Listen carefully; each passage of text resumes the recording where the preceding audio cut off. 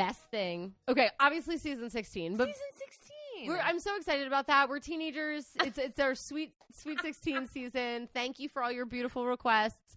I do want to say today, I loved this. I'm doing a lesson on Constantine the Great. And the students are writing, like, do they think this emperor was a good emperor or a bad emperor after we did all this research? And the little girl comes up to me while she's starting to write her defense and goes, does this person go by they, he, or she? Like, attempting to make the pronouns in their essay accurate. Oh. And I was like, I love these babies. Yeah. I love them so much. It was the sweetest thing. Just to, like, you know, be thinking about how can I write this in the most respectful way. You know, I do love that things are changing. Yeah. You know, and that kids now are at least trying to grow up as more thoughtful people. Like, obviously, there are going to be terrible people in this world, no matter what we do, no matter what the generations are. We shit on this generation so much, and I was just like, that was a beautiful moment in the life of that one 13-year-old child. But we're not here to talk about your 13-year-old student. We're here to talk about history. On the Rocks with Katie and Allie. This is a podcast where we talk about famous women in history. We talk about good women and bad women and fictional women and non-fictional women from all times and places because women have nuance, and 16 seasons worth of women with nuance. We've got 30 fresh chicas for you. Yes, we do. But keep in mind, while we're telling their stories, we are drinking. And we're not historians. No. God, no. We like to Google. We like to watch YouTube videos. Frankly, there were a couple YouTube videos on my person this week, but they were all 2-hour-long university lectures. And I thought, you know what? Nope. I can't do that. No. That's not fun. A 2-hour documentary? Sure. Yes, I will watch that. A dream come true. A 2-hour-long talk. I can't. I'm so sorry, everyone. I can't. I mean, I watch 2-hour documentaries on football players I know nothing about. I'm like, let me know more about Patrick Mahomes. Give me some cuts. Give me some music, some one-on-one, some archival footage. I want to see the look. The fits. But anyways, but while we're doing this podcast, while you're listening, you're busy. You're sitting at an actual 2-hour college lecture, but you have your AirPods hidden under your ears. Yep. But you don't want to bring out your phone because then they'll know. Right. They'll know, and then you won't get credit for the class that you're taking. Crazy. You have to get all 3 credits. You have to. So while you're listening to your lecture / us, we're going to describe what they look like so you can have a picture in your head while we're telling their story. We're going to get a little physical. Allie, who are you doing and what does she look like? I am doing the icon, Angela Lansbury. I'm so excited. She has a very sweet face, almost like a bunny rabbit look about her, I think. She has big, wide-set eyes with very nice eyelashes. And she decorated them almost like Twiggy. Like they were very, especially when she was young, like thick and clumpy mascara. Bold. Yeah, very bold. She usually has a red lip on or dark pink, even in her old age, because she has a very pale complexion. She was bringing her lips out. She has kind of strawberry blonde, light reddish hair that's parted and kind of coiffed up around her face. And in her young years and in some movies, she has very long, wavy locks, but typically her hair was cut just pretty short. Just that short mom look. Yep. She loved the mom look. She was forced into the mom look a lot. Okay, so who are you doing and what did they look like? I am doing Julia Morgan.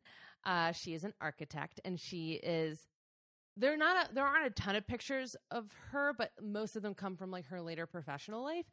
So she's typically pictured as an older woman with her hair up in kind of a 40s style twist. She has a small turtle-like face, which is so funny because you said funny. The tortoise and the hare. We have the tortoise and the hare tonight. Oh my gosh, is this the folklore season? It must be. I knew it. I always knew it. But she has round eyes, a petite nose, and round, thick-framed glasses. She always wore a very practical wardrobe, but still appropriate for her time period. So long, dark skirts with a starched collar shirt and a suit jacket. She always preferred to wear a suit jacket because she could carry everything she needed without a purse. And she had an iconic big hat. Frankly, some photos of her look like Diane Keaton to a T. I love so this. Picture Diane Keaton, but like in the 30s. So Diane Keaton as a Puritan. Yes. Perfect. In the 20s and 30s. I like that. I know I've been throwing out a lot of decades, but she lived a while and she had a very, very long career. And even at her small stature of 5'2", she made a huge impact on the world of architecture, even though you probably have never heard of her. Have not. I can't wait to get I'm among the counted. I'm among the never heard ofers. All right. Wowza. Now we need to get into what we're drinking and who requested. Oh, okay. So sister librarian Marjorie from the third floor requested Angela Lansbury. So Angela Lansbury passed away just this year at almost a century old. And after that happened, Marjorie, my sister, saw a couple YouTube videos about her and was like, Allie, put her on the list. She has a bananas life. And I was like, Angela Lansbury, really? Like, Mrs. Potts? I'm sorry. Jessica Fletcher? I don't think so. She like seems super normal. So I'm blown away. Thank you, Marjorie. This was fun research. I love it. Okay, what about yours? Mine was requested by Miss Krista, longtime listener, #1 fan of the show. Yeah. Miss Krista. She likes us more than I like myself. I know. It's outrageous. It's great. So thank you. So our cocktails tonight are dedicated to Marjorie and Miss Krista. Yay! So good job, guys. What are we drinking first in honor of Marjorie? This is called Stardom She Wrote. Ooh. Instead of Murder She Wrote. Get it? Everybody love get it? Okay, so I muddled pineapple, lime, and mint together, like fresh mint leaves. And then I added rum on it and mixed it in, and then white wine. So it's like a white wine sangria. Okay. The reason I did this is Angela Lansbury said that her long life partially is because of the wine she drinks. And same girl. Perfect. Cheers. Well, cheers. Rum and wine and fruit. Who knows? Very interesting. It is interesting. There's a lot of stuff going on. It tastes like Angela Lansbury. On my palate. Yeah. Yeah. I wish I used coconut rum. Ooh, yeah. I think that would have hit different. I think so. Yeah. Everybody at home use coconut rum. But it's still good. I mean, I do like the flavors. White sangria is very interesting to me because it's hard to nail down. It is. It's you got to have a lot of citrus in there, I feel like. Yeah, and it also like can be too sweet. Yeah. If you do it wrong. Okay. Yeah. What do you know about Dame Angela Lansbury? I know that she was a Broadway baby. She probably started on the West End, I guess. But I feel like she came from a theater background. That's just the vibe I get from her. I know that she was Mrs. Potts in Beauty and the Beast. I know that she was on Murder, She Wrote. And I think she's British. We'll see. Kind of an ambiguous background. So, yeah, but that's really all I know is she is just always like the cute little old lady who is more capable than you think she is. That's like her character that she plays. Yes. She's That's all I know. Definitely a typecast little lady.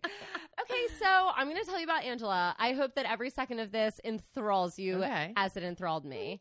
So you are right. She was born in London as Angela Lansbury on October 26th. That's close to your birthday. She's a Scorpio. 3 days after. In 1925. Her mother was a fairly successful Irish actress. Really? Named Moyna McGill.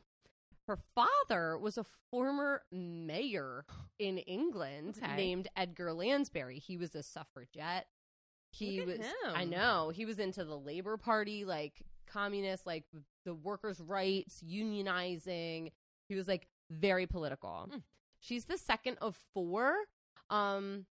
She has an older half-sister that is never kind of in the picture. It was from her mom's from her first marriage, but she has younger twin brothers. She was surrounded by both art and culture from her mom and politics from her dad. So her mom would have these saloons in their living room, salons in their living room, Saloons. The Wild West. She was like, I know we're in the middle of London, but get your pistols out. Kitty Pryde is here. 10-gallon hats. Get ready for a cabaret. We're having a saloon. Salon. A French salon is what I meant. In her living room. And Angela said as a young child, she was used to seeing like these artsy, large bosomed women just laying on the couch getting painted. But then also like her dad and granddad, who was also like a political guy in London, would take her to political rallies and she would listen to speakers talk about women's rights and workers' rights and all these things. From a very early age, both arts and the integrity of all people having their rights were big for her. She understood the value of two very separate worlds right away. Now, when she was young, she wanted to be her dad. She wanted to be a politician. She wanted to be an activist. But at 9 years old, unexpectedly, her dad passed away from like liver cancer or some sort of cancer. She lost the most important person in her life and was heartbroken and has since said on multiple occasions, nothing before or since has had such an immense impact on my life, which is shocking because there's a lot of shit that goes down in her life that we're about to hit. But losing her dad at an early age just really broke her, especially because now they're in a dire situation. It's the 1930s. Her mom is a single, aging woman with 4 children. And, like, you couldn't act back then when you were aging. Yeah. If you were old, you were done. So they're running out of money. Angela is not even a teenager, and she is in charge of her 2 little brothers. The older half-sister, I don't know where she is, but Angela has become the caretaker in the household. 9 years old. We recognize her for playing elderly women today. But even back then, at 9 or 10, she became her mom's partner. Oh, my God. She was the partner in the household. She discovered an escape from her grief in acting, just, like, to get on with her life. But in daily life, she would, like, sit on the bus or whatever and do a caricature, and she would not break character. So she would one day be, like, a gangster's wife. And then, like, the next day be, like, a retired film star. And she'd stay in character all day. And her mom was like, whoa, like, you're really good at this. And she started coaching Angela in acting. She taught her songs and monologues. And next thing she knew, her daughter was creating her own songs and her own dance routines and her own monologues. And her mom did everything she could to scrape together some money and have Angela audition, and she ended up getting a scholarship so she could go to dramatic art school. So she worked really hard to get her daughter here. She started to hone her skills and made a new friend, Glynis Johns, who ends up being the mom in Mary Poppins. Like, they both end up famous. What? Isn't that funny? They went to art school together in London. It's also funny because they look similar. Yeah. Don't you feel that? Yeah, I do. Yeah, I absolutely think so. I mean, It must have just been, like, of the era. Yeah. So I thought that was cool. She's just a teenager, and her career is starting to take shape. But also, as a teenager, it's super dangerous to live in London because the Blitz is starting to take place. And just like in Bedknobs and Broomsticks and The Lion, the Witch, and the Wardrobe and Peter Pan 2, they ship their kids out of town to the countryside to keep them away from the bombings. But Angela wasn't a kid. Even though she was a kid, she was her mom's partner, and she found work driving an ambulance to save people from the bombings in London. Oh, my gosh. As a teenage girl. And her mom is like, you can go to the countryside if you want and be with your brothers, or you can stay here. She stays. She decides she's going to stay. But just when things were getting really bad, Moira secured passage on a ship out of the UK to New York City. It was the last ship out of London before the German blockade. Oh, my gosh. They have escaped, and now Angela is an American. She's in from America from now on? Yeah. That's insane. Mostly. There's one other time she moves back to Europe, but just for a very short bit. That is wild. She actually is one of the few people in the world who has citizenship in 3 countries. Wow. Yeah. Very she is cool. a official citizen of 3 countries. So cool. Okay. They could bring nothing. she's a refugee. Let's make that very clear. She is a refugee from her country. She's allowed to bring nothing. They land in New York. Her mom, and her 2 brothers start from scratch in Greenwich Village. They are surrounded, of course, by bohemians and artists, and her mom has a large number of male friends that are gay. And Angela said, I was around a lot of gay men all the time. My mom knew a ton of them, and it was astonishing to me how many actors, which she never named, were actually gay men. Yeah. So from a young age, she has this full acceptance that love is love and people are people, and it doesn't matter. New York, it's the 1940s. It's the epicenter of art and culture.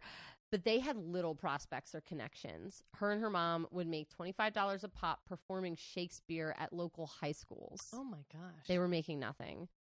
Angela's 16. She's not going to school. She's taking care of her brothers during the day, lied about her age so she could work in nightclubs in the evening. So she's like Mila Kunising it, just totally lying. I'll be 19. But these 2 years in New York City are super tough. And Moina is like, it's not working. So where else do you go to be an actor in America? Right. LA. Let's go to LA. So Angela is 17 years old. She arrives in LA with $20 in her pocket. Her mom had gotten remarried at some point and is living with this guy. So Angela is 17, 20 years old in LA. $20. Wait, 17 years old? Yeah. Okay, sorry. So 17, 20 years old. Oh, 17 years old, $20 in her pocket. Perfect. Her and her mom both get jobs working at a department store, and Angela got a second job at a theater, but it wasn't in acting. It was a gory horror show theater, and she had to walk up and down the aisle with the smelling salts for the people who fainted. Oh my god! To like get them back awake. At her mom's parties, she had this like party trip where she would like replicate the sounds of cats mating on a tin roof. And people loved it. They thought she was so funny. She was like performing for her mom's performer friends. Quite a comedian. Then some luck came her way. Through a friend, she got to audition at MGM, and she caught the eye of a director who was looking for a devious, horny maid in Gaslight. Okay. So her first film is where the phrase gaslighting comes from. No. So gaslighting, have you ever seen the movie Gaslighting? No. So she's the maid in this film. She's not the lead. But in the movie, the husband keeps turning down the lamps so they flicker. And the wife is like, there's not enough gas. And he's like, what are you talking about? So that he can eventually get his wife put in an institution. Oh. That's where the term gaslighting comes from. My God. Yeah. So the husband is slowly making his wife look crazy because he's also flirting with this maid who like is supposed to be the sexy, devious young maid. That's crazy. I did not know. Yeah, that's where it comes from. Yeah. Hey, little fun fact for everybody. Yeah. I'm sure I heard that from someone else, like a podcast or something somewhere. I'd never heard that before. Yeah. That's really wild. Also kind of makes me want to see the movie. Yeah. Angela's in it. Got you then. So she... At first, MGM is like, she's way too young for this position. But at the audition, she carried herself like a much older woman, as she had in all the nightclubs in New York. And they're like, all right, we want you. So she goes and tells the department store, I'm leaving for a better job. She must have been a good employee because they're like, we'll match it. And she goes, it's MGM and it's $500 a week. Where she had been making like $27 a week. And they're like, good riddance. Yeah, have a good time. Have fun at MGM. Yeah. When she watches the movie, Gaslight now, she's like, movies were so new to me. I didn't know my ass from the hole in the ground. Like, she had no idea what she was doing. She had never dated anyone. She's never had sex. She's flirting with this married man on set. And she had no idea how to be a seductress, but she looks back and she's like, I did damn good. And MGM actually delayed all of her smoking scenes until she turned 18. Oh my God. Which is shocking to me because they were like raping women. They were like raping women, putting women on pills, like when they were not. And they're just 18. Like, Angela Lansbury? No, we're not going to allow her to smoke. It's so weird too, especially because like at that point in time, everybody was like, smoking's really good for you. Because smoking is good for you. Didn't you know? Didn't you know? I did. I mean, it's better than vaping, I've heard. Yeah. Okay. But she adopted this cool, confident, persona, and everyone at MGM is shocked at how mature she is. And she steals the show. This is her first movie role. She earned a nominee for an Oscar. What? For Best Supporting Actress. Are you kidding She's me? 19 years old. First movie. Ridiculous. Seems like she hit big time because then she gets cast in The Picture of Dorian Gray. Angela is Sybil Vane, small-time cabaret singer, falls in love with Dorian Gray. They cast her because they thought she kind of looked like a woman from Victorian pornography. And they're like, this is very interesting.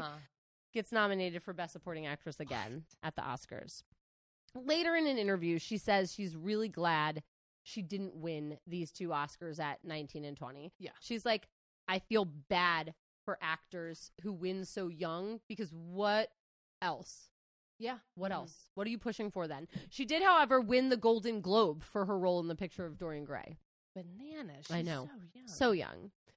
Her career looked bright, but MGM didn't think she was star material. They Judy Greered her in everything. Are you kidding me? She was a side character, and they were not like propping her up like they were with other stars. They weren't setting her up with a guy and putting her on ads. They were just like, And if you look at old pictures of her, she is stunning. They were like, she's not pretty enough. She's so cute. And like, she was up against that's the thing. She's cute. And she was up against the likes of like Hedy Lamarr. She's in a film with Hedy Lamarr where Hedy plays the lead and she's the side character. Well, and because she has like that baby doll face. And I think that, it's weird because she carries herself as a much older woman, like you were saying, but she looks very young. Yes, little in girl. her face. And I feel like they were like, you're more side character, or like you're not quite the look we're looking for. Like you can be what are they called? Like the coquette, like the maid that's trying to sleep with the husband, but you can never be the wife. Exactly. It's funny because they're like Judy Greering her and Judy Garlanding her at the same time. Where they're like, well, we're not going to do all the things that we're doing for the other girls with you. Like, not with you. So there's a little bit of bitterness there. Yeah. Then things start to look up because she meets an actor and artist named Richard Cromwell. He saw Dorian Gray and became enamored with her. He was like, I'm in love with her. And she's like, this is going to kickstart my life because she's starstruck by him too. She has had posters of him in her bedroom when she was a kid. He was like the Jonathan Taylor Thomas of the day. So they start dating. She's 19. They very quickly get married. How old is He's he? much older. Okay. Very quickly get married. She was a young girl looking for glamour and attention. MGM is not giving it to her, so she married this guy. The marriage is great at first. He was friends with a ton of great actors. He introduced her to all of them. His new wife. Come and meet Angela. But unbeknownst to her, the marriage was a Band-Aid for Richard because he was a closeted gay man trying to pretend he wasn't. Oh, so he was trying to fix himself with her. Well, and it's annoying because Angela's already been around that. So it's like, if he had maybe asked her to be that she may have. Yeah. Or helped. No, but then God. She had no idea, and she was head over heels. It's so sad. Especially because it makes me sad for both of them. Yes. He shouldn't have had to live that way. No, he should not have. He's not the bad guy here, mostly. No, and Angela shouldn't have had to have her heart broken like that. Right. That makes me so sad. Many of his friends were gay, and magazines kind of used coded language to describe him at the time. So it was kind of an open secret, but she didn't know. After 9 months, he burgered her. She came home to a note that said, "I'm sorry, darling. I can't do this." And that's it. No. That was it. That is Burger. To a T what Burger does. Yeah. That's insane. She's heartbroken. She blamed herself. He at the time had made some statement to the press about the breakup. He was like, there's just tea bags all over the house. All she does is drink tea. What? Which is another Sex and the City thing. I was like, did they take this relationship They must have. They because, have to know about Harry this. leaves tea bags all over the house. Yeah. And those are in the same era, those two storylines. So maybe they got a new writer that knew a lot about Angela Lansbury. I guess. Maybe it was her son. He's like in publishing now, or like he's in acting or whatever. Anyway, she's heartbroken. She goes to Richard's psychologist or therapist to like talk it out. And he's like, all I can tell you is it's not your fault. Wink, wink. But she just couldn't wrap her brain around it. He was the first guy she had sex with. This is her first sexual experience. She knows nothing. Anyway, one day it strikes her. Oh, my husband was gay. It like hits her like a little bit later. Like no one had told her. It was like a light bulb for her. He was carried away with the idea that it would straighten him out, and it should have never happened. She says over and over again. But unfortunately, it was easier to present as straight back then. They were close until his death in the 60s. Well, I'm glad they got to kind of smooth that over, because it's frustrating to me that he didn't even give her a chance to understand what was going on, because I hate that when people just leave and then you're like, wow, like, am I so disgusting that like it's my fault? Yeah, it's my fault. Like, what did I do wrong? You know, some of the stuff I read is that the Dorian Gray movie he saw her in, Dorian Gray is kind of a coded gay character, and it worked out with him and the girl she was playing. So I think he was really kind of laying it on strong. But that was other people's perceptions of it, so I don't know if that's true or not. So anyway, she realizes she needs to slow down and make better decisions with her life and her career. So she starts advocating for herself. She goes to MGM and goes, I want to lead. They said, sure, do a few more background roles and then we'll get the lead. And she's like, no, I need the lead. Like, when a man is breaking down a door for a woman, I want to be the woman on the other side. Yeah. And they're like, we will give you that. Just go ahead. Just do a couple more. They never follow through. Of course not. She was all through the 40s and 50s, as she described, I was a bitch on wheels or a person's mom. She was in the Three Musketeers. She was in Samson and Delilah. She was in If Winter Comes, where she's playing women 10 years older than her. She's in her 20s and getting fan mail from people who think she's in her 40s. And she had a good singing voice, but they kept dubbing over her or made her sing like a caricature, like a Cockney, like funny kind of accent. One bright spot, her friend actor is like, let me introduce you to Peter Shaw. And after plenty of dating and discussion and more dating and discussion and making sure that it was right, the two got married. Aww. They soon had 2 kids, Anthony and Deirdre. But they needed money, something serious, because Peter was transitioning from being an actor to an agent, and Angela's only getting side roles. So the two can barely support their family. She has had 2 Oscar nominations and can't support her family by acting. Outrageous. She's finally like, I can do better as an independent actress than I can do with MGM. But she leaves, and now she's fighting a decade of typecasting. Yeah. She was in movies like The Purple Mask, which is like a new all-time low.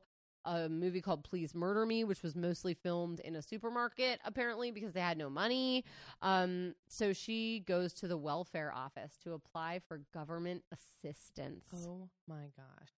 But also, at the same exact freaking time, she gets cast in The Manchurian Candidate, which is like very famous movie. One of the most famous movies. And she's like the bad guy. She plays a kind of an older woman, evil, like ice heart queen, pretty much. Wins another Golden Globe, gets another supporting actress nomination. And she goes, I thought this was it. The first 2, she was like, no, I'm young. She's still young here, like in her 20s. But she's like, she's in her 20s right now? Still in her 20s. She's like, I had a dress made. I was ready for the evening. She lost to the actress who is in The Miracle Worker, who plays Helen Keller's teacher, Anne Sullivan. Yeah, I think her name is. She plays Anne Sullivan. So she lost to that, and she just says like she wouldn't want to relive that night again. That was a bad night, bad night for her. But then a letter arrived from Arthur Lawrence, who had written West Side Story, and he's like, are you interested in stage work? Because we We kind of want you back in New York. And Stephen Sondheim is writing this musical called Anyone Can Whistle. Come to New York. She gets there. She'd had it with LA. She dove into rehearsals. She pushed herself. Arthur and Stephen are great working partners with her, but this show's got a lot of bad omens. The bathroom catches fire. Somebody gets a heart attack on stage. One of the dancers falls off the stage. And then the worst of it all, people hate the show. And it closes in like a few weeks. It's not even out for long after all that. That's so sad. She goes back to LA defeated and doesn't sing for a year. A year. But then she heard about a New York show called Mame, about a larger-than-life woman taking the world by storm, never letting anybody get in her way. So she pays for her own flight to New York and gets the producers to listen to her. They hate her voice and say she's too old, and they send her back to L.A. She reaches out to her brother, starts taking intense voice lessons, and her brother casts her in a film that is exactly like the character Mame to prove that she can do it. Okay. She does great in it. Gets called back for a second audition. The musician loves her, and he slips her some of the sheet music. She goes and performs. Now, they're kind of giving her a second chance, but there's a problem because the director wanted someone else for the lead. His wife, B. Arthur. I was going to say, I remember the story of Mame. Yeah. How contentious it gets. So contentious. They're struggling between the two, and they make Angela audition a third time. She called and said, I need an answer. I'm going back to LA if you don't give me an answer today. And they give her the part and B. Arthur the best friend role. Now, it was contentious at first, but she fought for this job and it finally paid off. And she did get a career and a friend out of it. In the long run, B and Angela are photographed together constantly. They became good friends. Here's the thing about B. Arthur. We did her story a while ago, and she's one of those people that we like to call a tough nut to crack. Yes. Yes. She has a very hard exterior.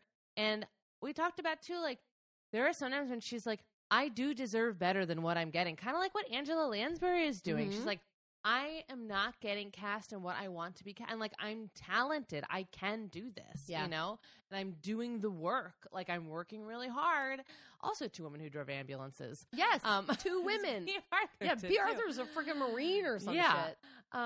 But I love that like they ended up having this great relationship. They become really great friends. They're like lifelong friends. It's wonderful. That. I love it too.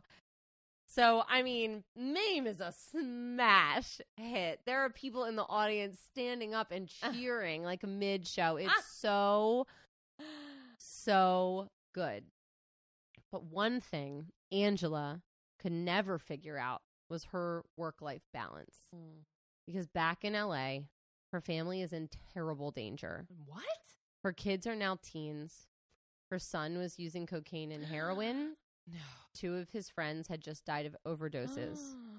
And her daughter, who was also using drugs, had just befriended a group of hippies on a nearby ranch. Stop it. Angela could tell something was up with this group. In particular, their leader, a drifter named Charles Manson. What?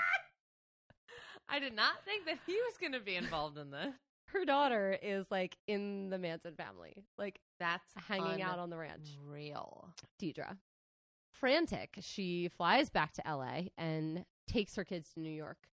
Get out of here.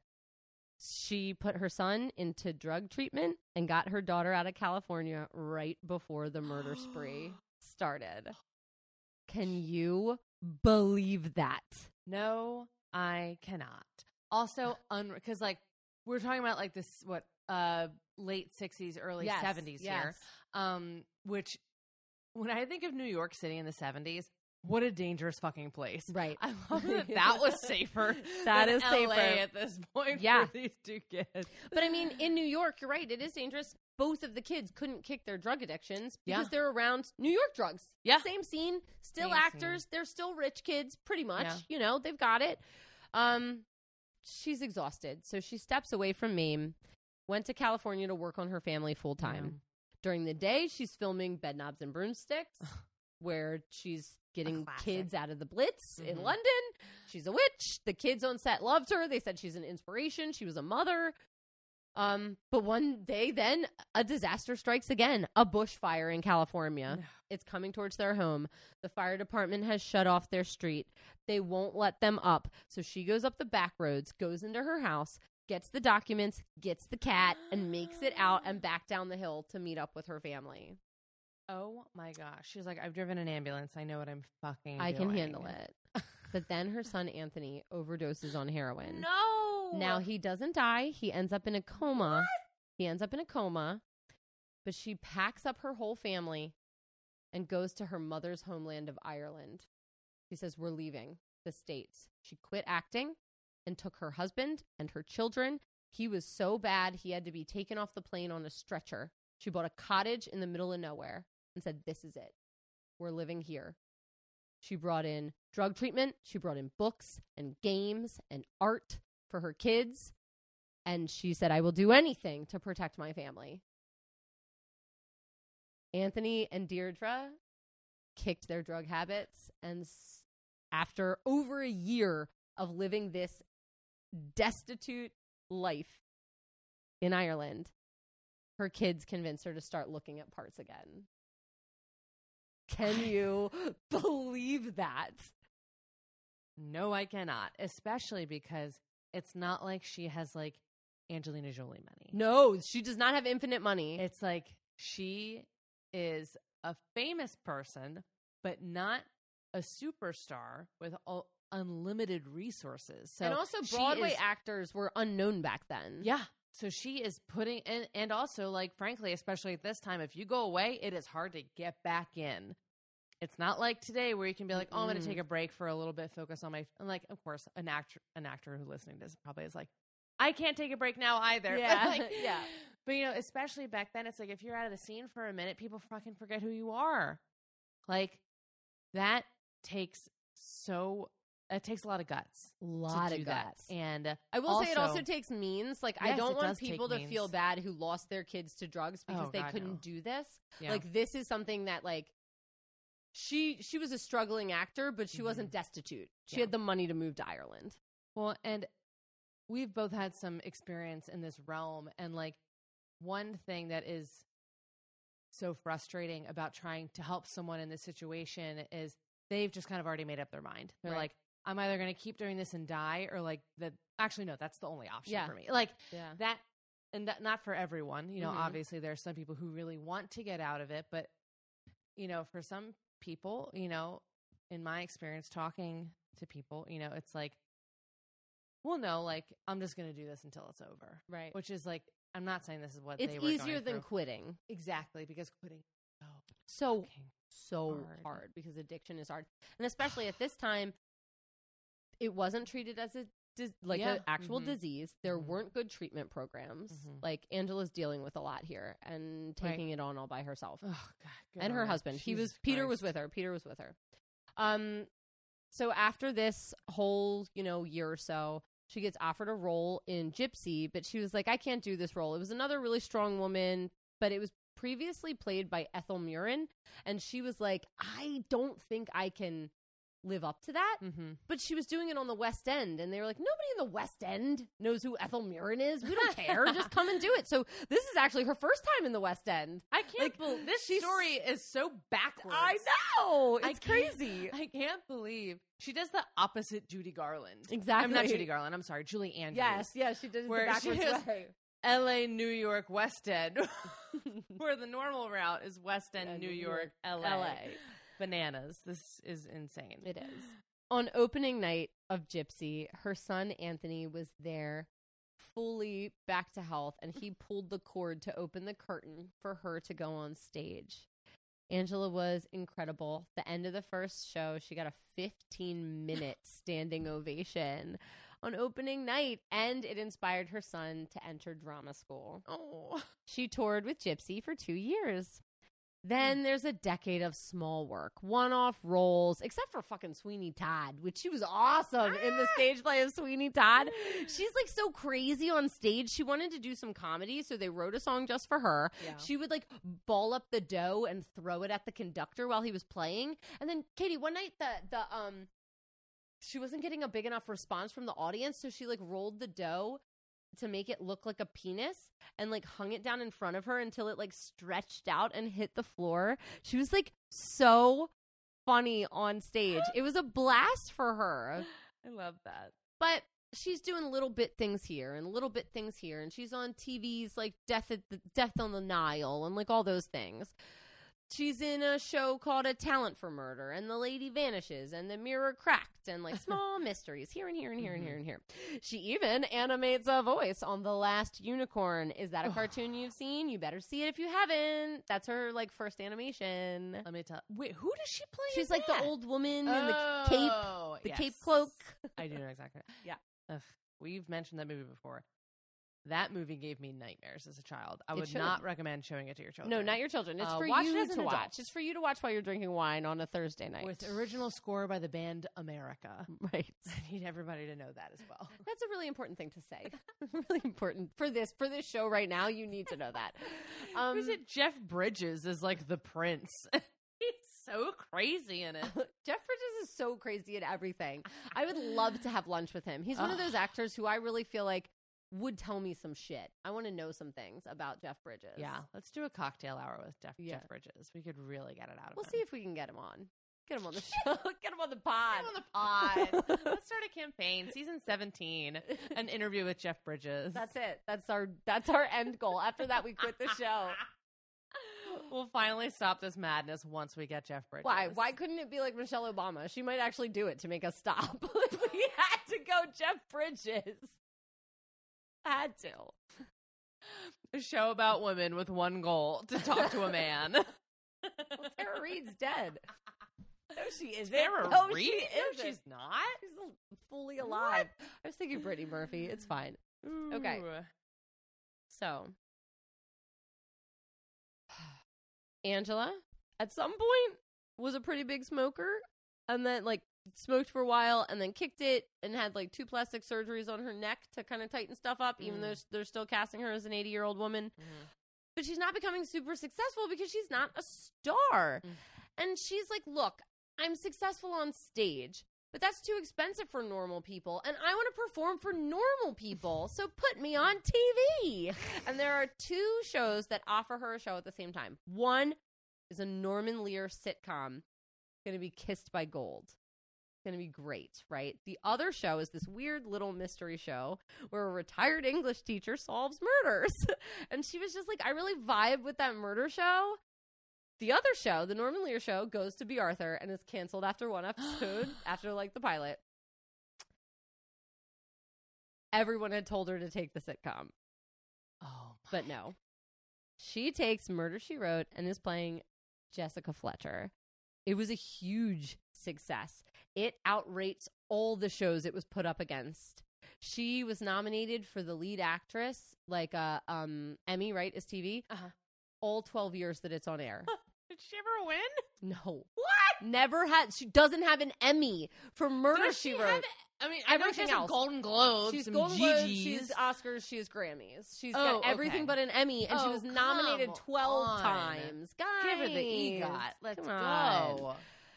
In the show, she's a strong, working, interesting woman who loved her kids. She's a divorcee. She, or a widower. Her husband has either passed or they're divorced. She says of all the characters she played, Jessica Fletcher was the least character. Like, it was like a lot of her is in it. And they respected her on the show. They would throw in Easter eggs. Like, they would reprise songs that she did on Broadway and just have her, like, humming them while she's walking down the street. So cute. They gave her cousin her mother's last name to, like, honor her mother as an actress. Oh, my gosh. Come on. The end sequence of the show is the tune to the song to Mame.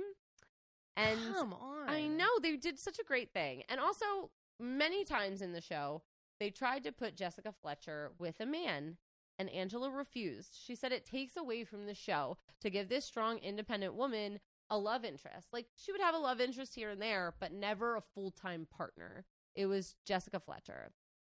And the show was just plain fun. She would go to drag bars, and she had this odd familiarity with party drugs.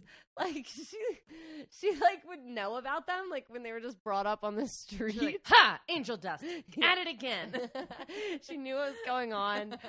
And because of this show, I remember watching it with my grandmother. Like, she became a huge star and an icon, and she decided to use it to help people. She had her son direct the show sometimes. She used it to help actors. Like, this one actress got MS, and she couldn't get enough roles to keep her SAG card, so she just kept having her guest star on Murder, She Wrote.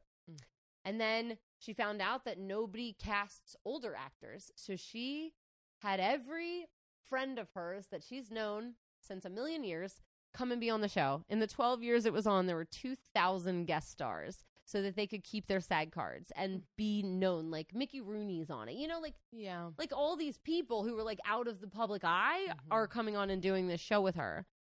And then she asks the network if she can use the opening of the show to promote awareness for AIDS and HIV. So every show opened with a commercial of Angela talking about AIDS and HIV awareness. Oh, my gosh. And then at the 200th episode, they want to throw her this huge party. She said, give all the money to the AIDS Research Foundation. Don't throw me a party. Let's make a big deal and send the money over. And people started to call her the general in the war against AIDS. Oh, gosh. I had no idea. Yeah. Then she was offered Miss Potts. She was working closely with Howard Ashman, which, like, Howard Ashman gets me really choked up. He wrote the music for Little Mermaid and Aladdin and Beauty and the Beast. He was a gay man. He did contract AIDS, and he died, like, shortly after, like, those films. And it was like the Disney, like, I have chills. Yeah. Disney Studios was broken when they lost him, because those were, like, the movies of the 90s. Like, I mean, they defined our childhood. Yes, like, the songs that he wrote, like, are amazing. So she's working with Howard. He sent her a note and was like, I really think you should play this character. As we know in the movie, Miss Potts sings Tale as Old as Time, and it is the ballad of the movie, which is not normal for a Disney movie. Right, it's usually the main character. It's the want song. Right. Is the ballad of the movie. And, like, the bonjour, bonjour, what Belle sings, there goes the baker with the, is like the fun, quirky song at the beginning. Yeah. And she gets the ballad in the scene that gets nominated for the Oscar because of the ceiling and the dancing. Like, it is the scene that made it be the first animated film to ever be nominated for an Oscar, and she is the only voice happening in that scene. And we all love her for it. And she just goes, I don't know if I can do a ballad. He's sending her this, and he goes, look, sing it as if you were a teapot. That's what he tells her. And so she records a demo and sends it back to him, and she becomes a Disney legend. A Disney legend. It says it's one of the great honors of her life to have played Miss Potts. Well, here's the thing, too. It's like, I love that he gave her that advice, because all ballads have to do is, like, come from the heart. And, like, what is more of a heart of the operation, especially in, like, a British home, than, like, the family teapot? Right. You know what I'm saying? It's like, teapots can be really, really fancy. They can be really, really simple. But I know for me, like, there are certain, like, dishware pieces that are, like, those are the ones I go to over and over and over again. And I'm sure that there are teapots in, like, British families that it's like, well, that's when we bring out for fancy occasions, but, like, this is the one that's at the heart of the family. So, like, I kind of love that she is that, and, like, that you don't have to have Idina Menzel singing A Tale as Old as Time, because Angela brings the heart into it. You know what I'm saying? Yeah. It's like, it's not a typical ballad voice, but it just is right. Well, it's also, like, the song is called A Tale as Old as Time, And that's the way that your mother and your grandmother told you stories. She's telling you a story. Yeah. And that's who you want to hear it from. You know, you don't need the big, now I love the big fancy voices. I love the Jodie Bensons, the Idina Menzel's, like the Paige O'Hara. Like Paige O'Hara as Belle, a beautiful voice, a perfect singer. But I don't want her singing A Tale as Old as Time. No, she's falling in love. She's busy. She's busy doing something else. Well, again, it kind of feels like your grandmother singing you a lullaby. Exactly. It's perfect. Now, of course, she always hated that casting, but she was so fucking good at it. She was so good at it. But then Jessica Fletcher is getting old, and the network moves it to Thursday, which makes it opposite Friends. Oh. And it gets canceled. The ratings plummet. Everybody wants to know what's going on with Ross and Rachel.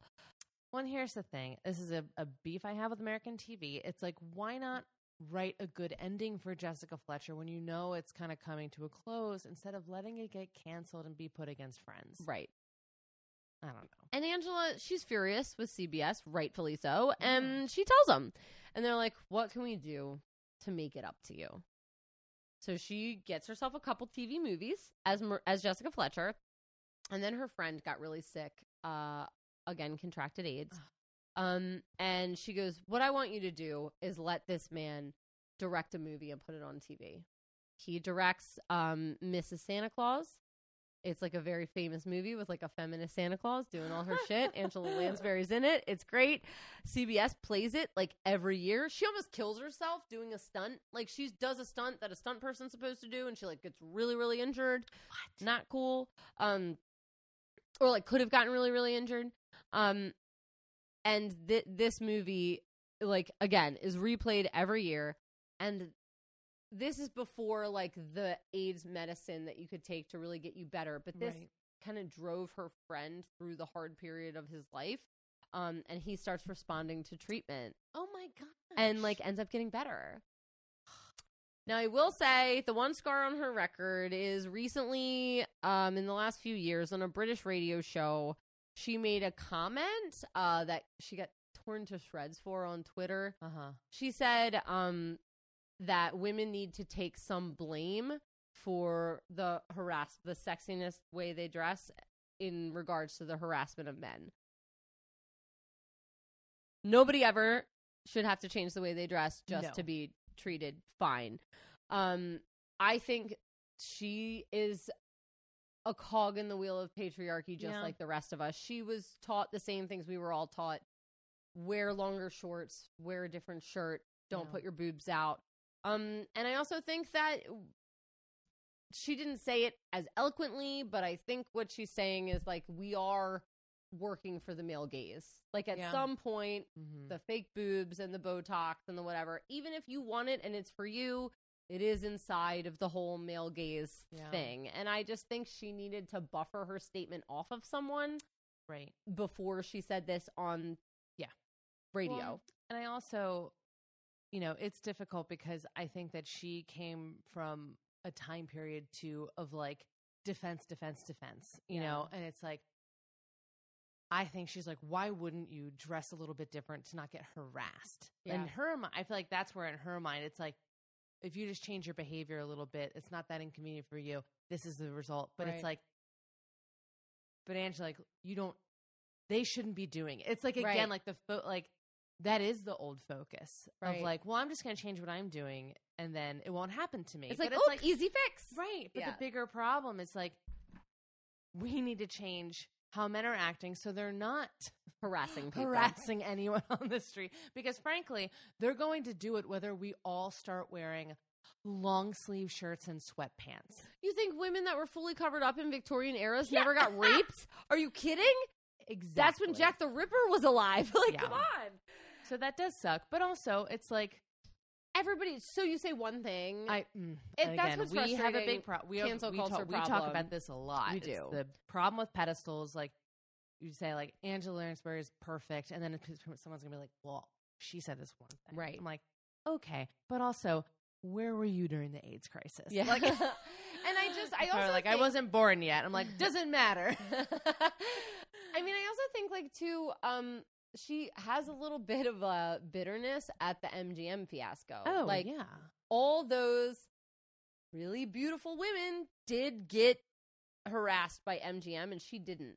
And she's like, well, I wasn't the hot one. I was just a good actor. So maybe if you are one of the many women who were taken advantage of by MGM, maybe if you had just acted like me. Well, and she might have some resentment too. Like, like they had bigger boobs, put them out there more, role. and they got better roles than me. And like, maybe there's also like a little jealousy in there of like, it's kind of like, well, Angela, if you look like Hedy Lamarr, are you saying you wouldn't use it? Like, right. And also it's like, that's the whole point, like, or one of the main, like, weapons of the patriarchy, to pit women against women. Exactly. And like, she is old school in that mindset. I mean, she was in her 90s when she said this. Like, I can't string a coherent sentence together now. Like, this woman is amazing. Oh, and gosh. yes, this was kind of a weird sentence, but of course you can say one weird sentence in your whole life. I don't agree with her. No, I don't agree with not. her. Definitely don't agree but with her. Her good outweighs her bad, everybody. Oh Like, my we gosh, don't need to cancel Angela No. Lansbury. So in 2003, her beloved husband passed away, and Angela took time to deeply grieve because they had been together for 54 years. Oh my gosh. She wasn't just a star or an actress. She was one of us, but also somehow an icon. She loved gardening, reading, and cooking. She loved Seinfeld and Roseanne. She worked to give money to battered women and to the AIDS crisis. She was educated as a child, not in school, but through movies, and she took acting and piano lessons. And her career, her family, everything she did was so big and bold. She has not only almost all the awards, except for Emmys, you fuckers, but she has Lifetime Achievement Awards from all of them as well. She has a Tony Lifetime Achievement Award, a SAG Lifetime Achievement Award, Oscars Lifetime, Kennedy Center, Disney Legend, and was particularly loved and revered by gay men who, there was a gay choral event where they gave her a Lifetime Achievement for just being an ally when that wasn't even a thing yet. So after almost a century-long career, she said the way she wanted to be remembered was someone who could take you out of your life for just a few minutes while you watch her. And I can gladly say that I have watched plenty of Mrs. Potts, and she has always taken me out of my sadness. Absolutely. And that's Angela Lansbury. What a wild story. I love her. The Blitz, Charles Manson, drug addiction. What more could you want? What? Twitter shaming? This woman has done everything. Everything, Katie. Oh my gosh. She checks everything on the Richter scale of women. 1900s bingo card. Oh my gosh. Have you met someone whose child was in a cult? Ding, ding, ding, ding. You know anyone who had AIDS? Woo! Exactly. Have you been canceled? Exactly. Right. Angela Lansbury. Oh my gosh, she's done it all. Does Disney own your entire paycheck? Yeah. She did not get sexually harassed by MGM. There you go. Good on her. That's her There what? you That's go. free space. Free space. All right, everybody. We are going to go learn about a lesser known woman. Yeah. And but the story is pretty cool. Yay! Can't wait. All right, we'll be right back.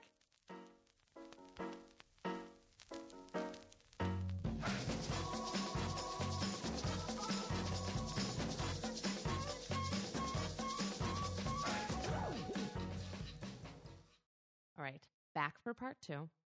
Here we are with a woman I've never heard of, which is like my favorite. Thank you, Miss Krista. Thank you, Miss Krista. And thank you, Marjorie, for that last thank story. You, Marjorie. That was crazy. We're starting off this season with a bang. I was really blown away by this story. So again, thanks, Miss Krista. So first things first, do you want to know what you're drinking? It's beautiful and orange. So this is called A Little Something. So it is gin liqueur, orange juice, lime juice, and you top the whole thing off with ginger ale and garnish with lime. Oh, cheers. Perfect. I love gin liqueur. God, so good. gin, so delicious. It really, I was It really cuts through everything. It hits nicely. 2 limes, 2 ladies this week. We're really the cocktails kind of complement each other a little bit. They do. Love that.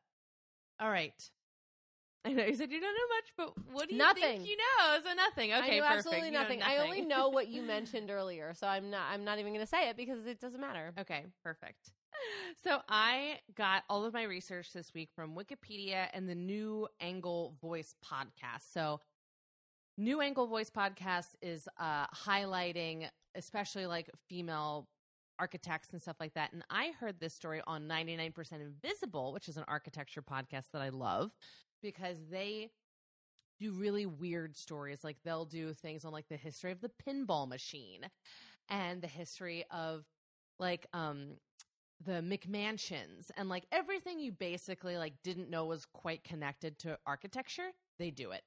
Fantastic podcast. Couldn't recommend it enough. I love New Angle. Fun. And New Angle is fun such little a good name quippy. for a podcast. Fun little quip. So 99% Invisible replayed the New Angle Voice podcast. So they didn't do anything. They were just like, this is a great episode on a fantastic female architect. Wow.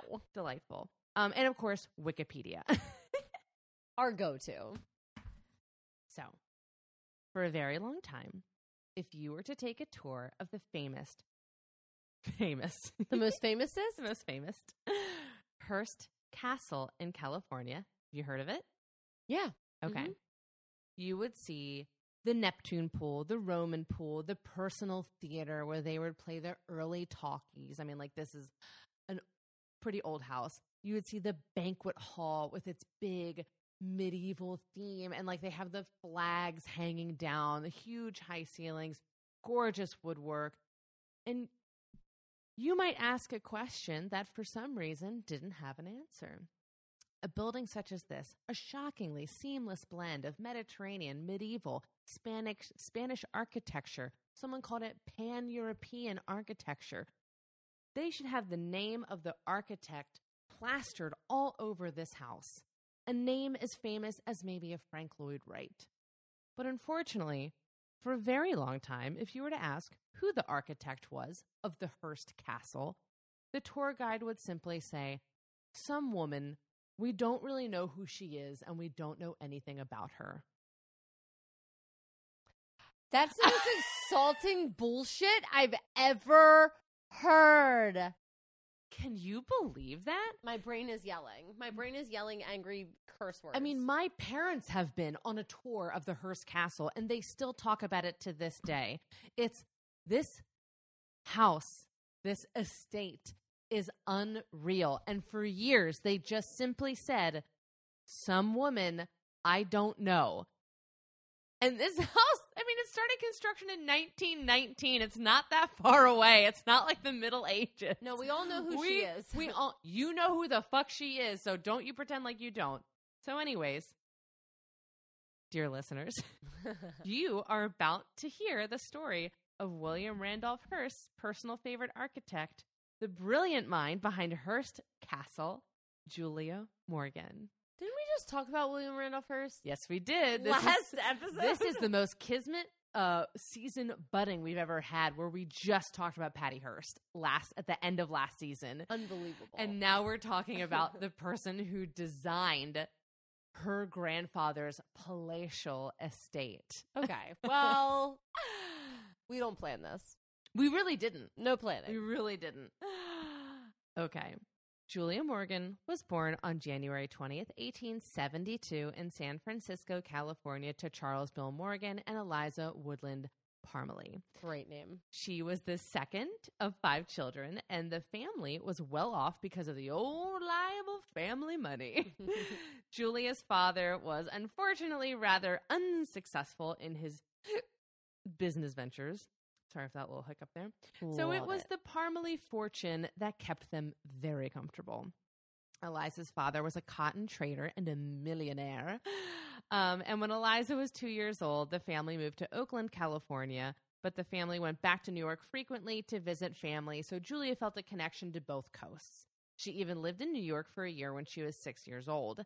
Her mother took all the kids away to New York to give her husband time to get himself together. Hi. So we all need a little bit of that. I mean, every now and again a bit. He really wanted to be like his father-in-law and like be a business tycoon person, and he just couldn't hack it. Like, you know, there are some guys that like I think he was trying really hard. It just like wasn't really working out. And I think also maybe like when you have that big cushion, it makes it kind of, I don't know. So many ways. Makes you less of a pusher. Yeah.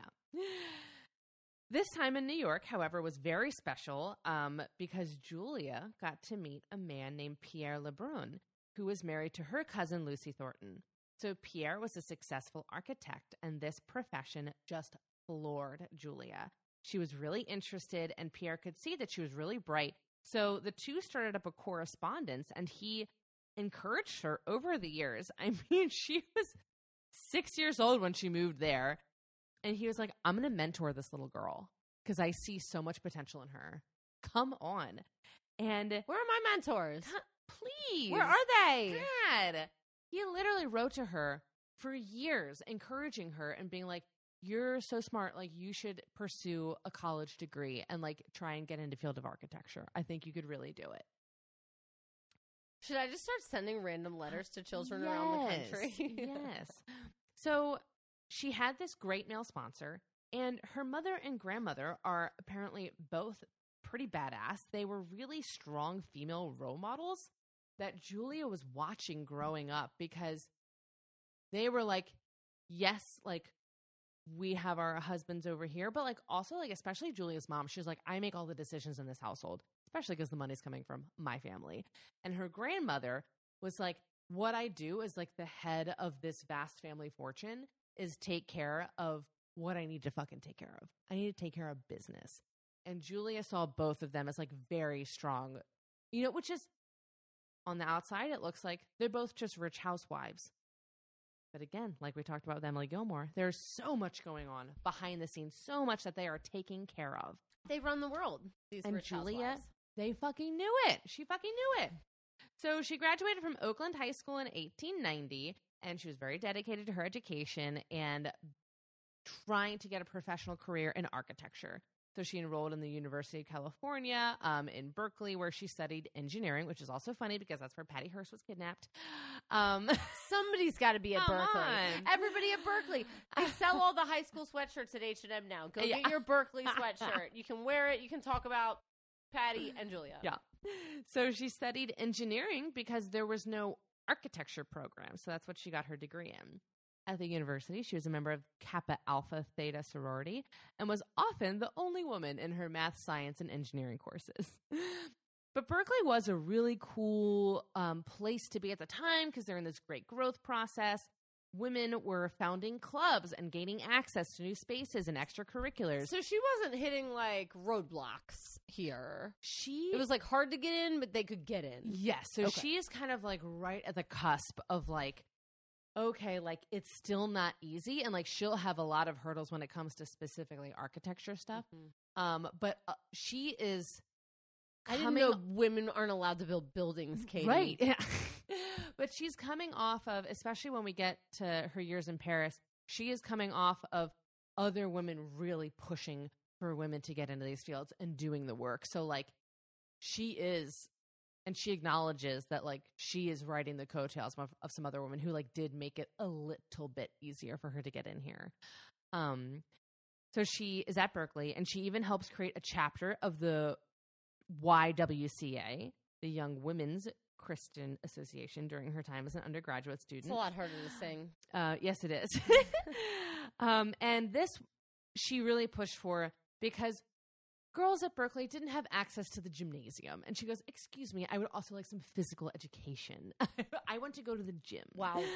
This girl's trying to look fit. Yes, she is. She wants to be fit.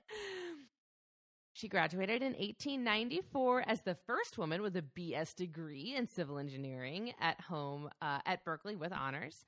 And after her graduation, she became a member of the Association of Collegiate Alumni, now known as the American Association of University Women.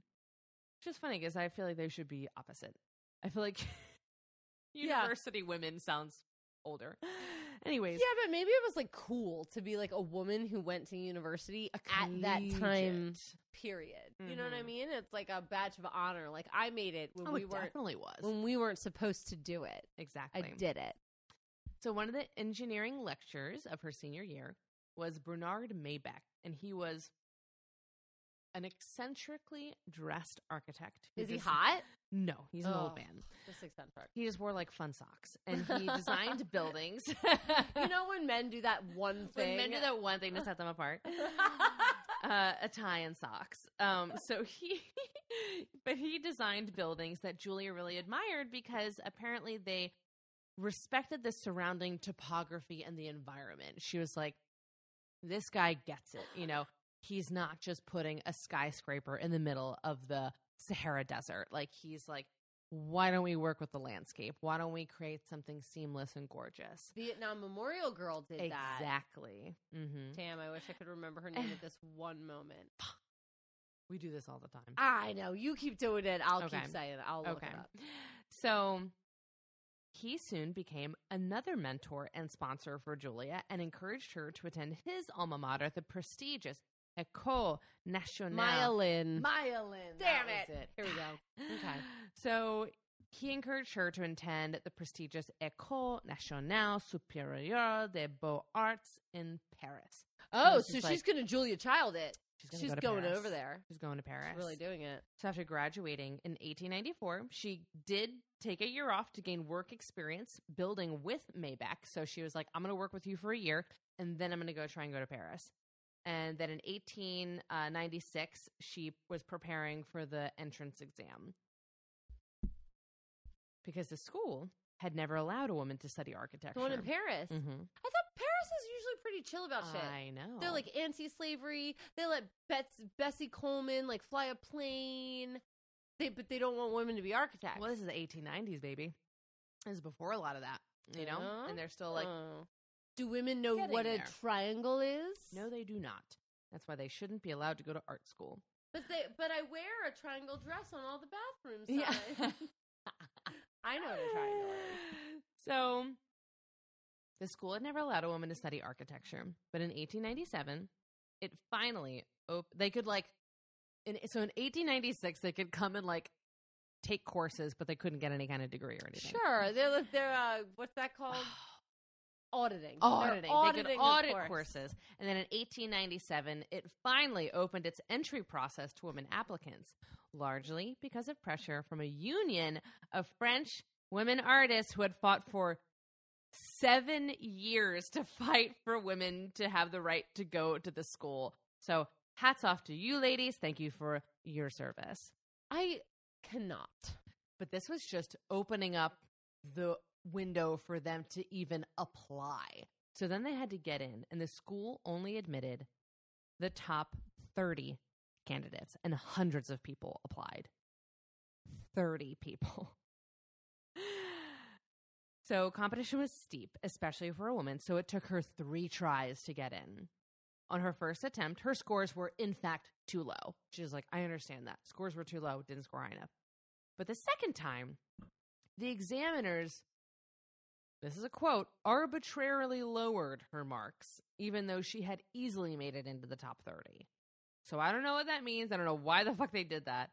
But Julia doesn't give up easily. So after more than a year of further study, tutored by Francois Benjamin Chaussemiche, who was a winner of the Prix de Rome, a fancy French art scholarship thing. So she's like, I am going to surround myself with the men who have done this, the men who have gained respect in this field, and I'm going to get this done.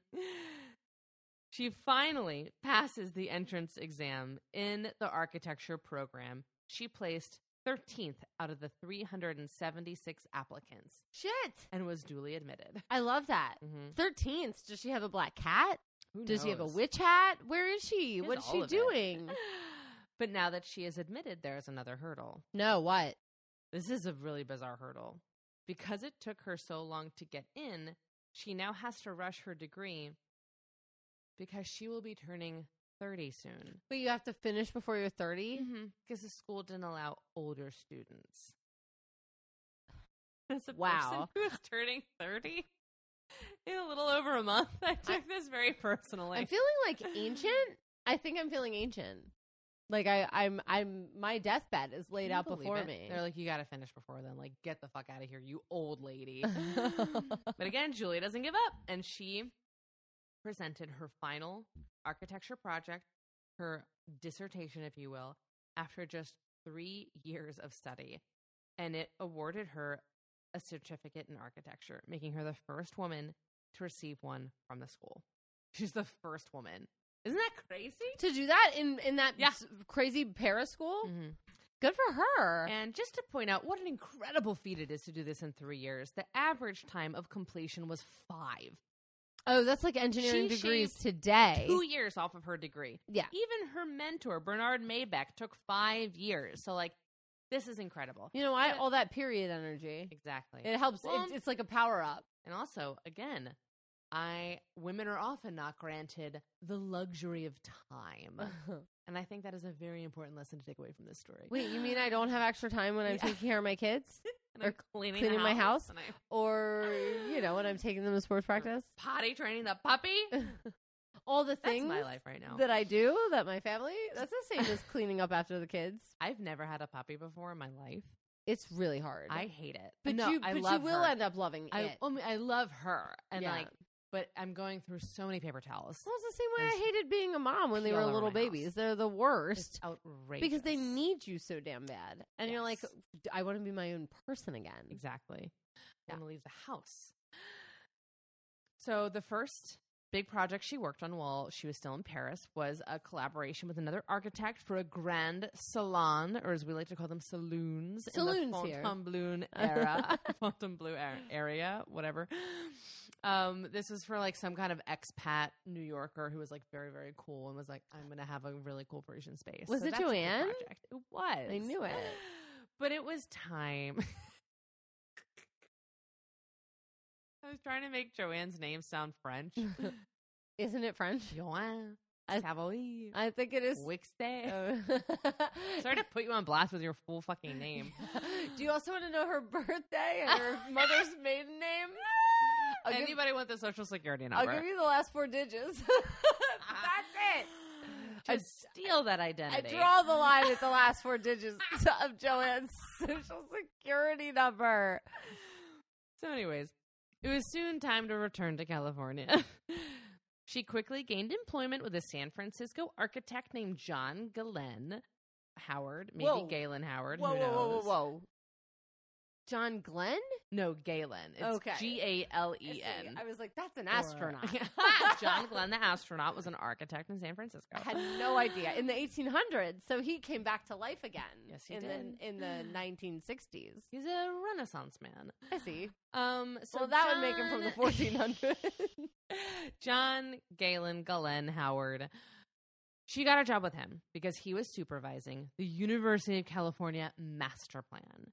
So she had gone to the University of California, Berkeley. Now she's part of the master And now plan. they're like, we need more buildings. We're going to be prestigious. We're going to do all these things. So, like, we need a fucking campus.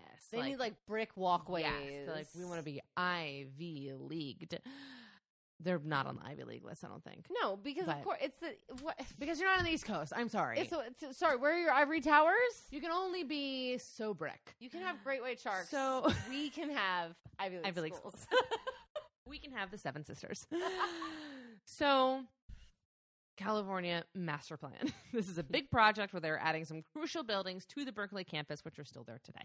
She worked on several of the buildings and even made an early proposal for the entry gate. But the 2 buildings she had the most to do with was the Hearst Mining Building, which houses the engineering school, and the Hearst Greek Theater. This is interesting. Already something to do with the Hearsts. And she's not even working for them yet.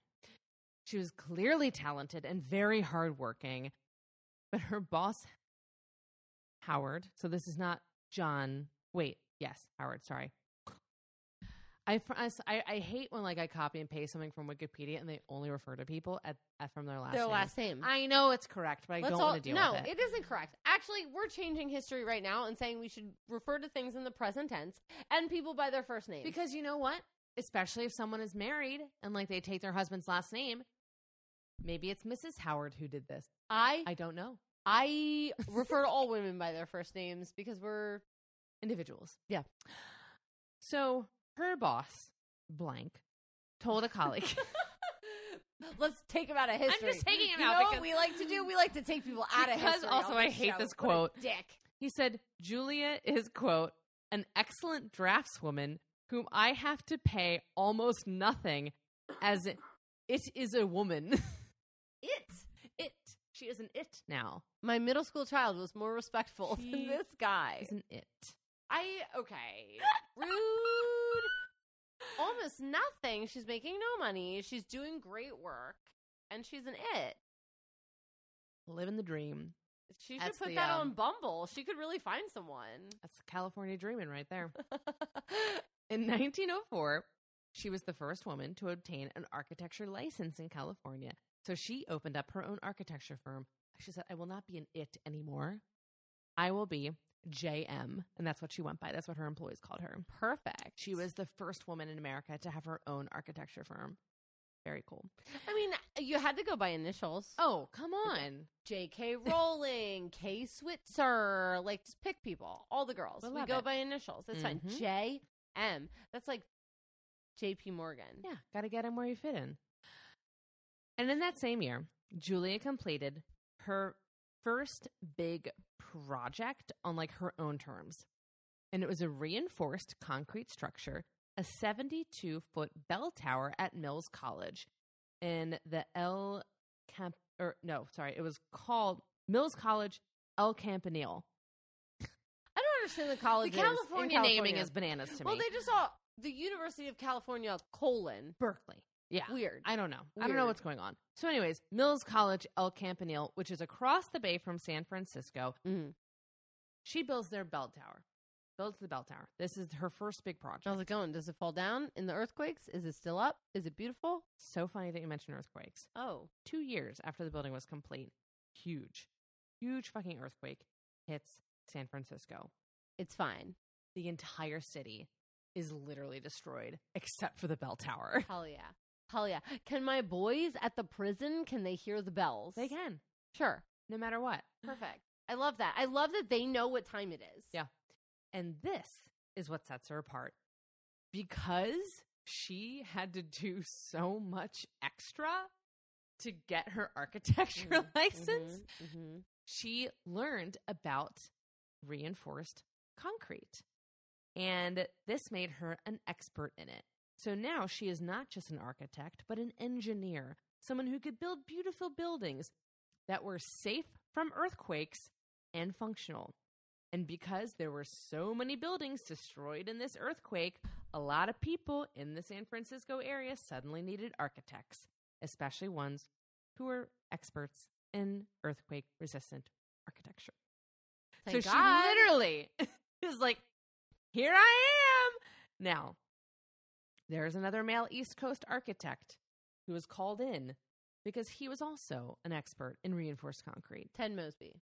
But he was killed in a duel, so he couldn't make it.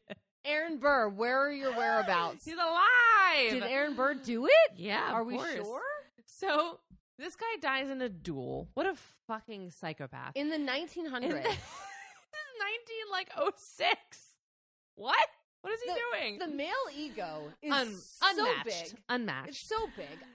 I swear to God, my male middle school students would die in duels daily if I didn't intervene. Come on. It's insane. And then you have Julia, who was like, I'm right here. I built the bell tower. She's ringing the bell. She's ringing the bell. She's like, Quasimodo, come ring the bell. I'm here. I went to Paris. Quasi's here. Like, we're having a team bell ringing. We will hire you.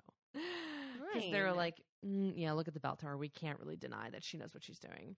So her first... You can't deny it. I'm a fucking rider. Okay, go ahead. I'm sorry.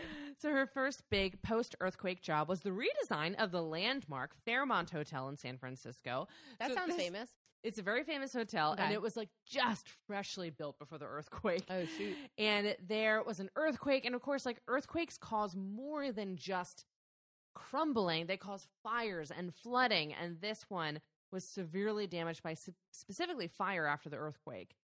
She completed the project in less than a year.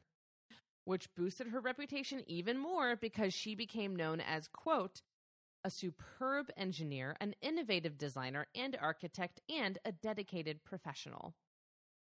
This provided her with the opportunity to design numerous homes, churches, offices, educational facilities. She was all over. She basically single-handedly rebuilt San Francisco from this horrible 1906 earthquake. And we've never heard of her. Can we build it? Yes, we can. Yes, we can. Julia the Builder instead of Bob the Julia Builder. What are we doing? We need a J word that's an alliteration for building. Jill the Builder. Oh, it rhymes at least. Yeah. Okay. Take that.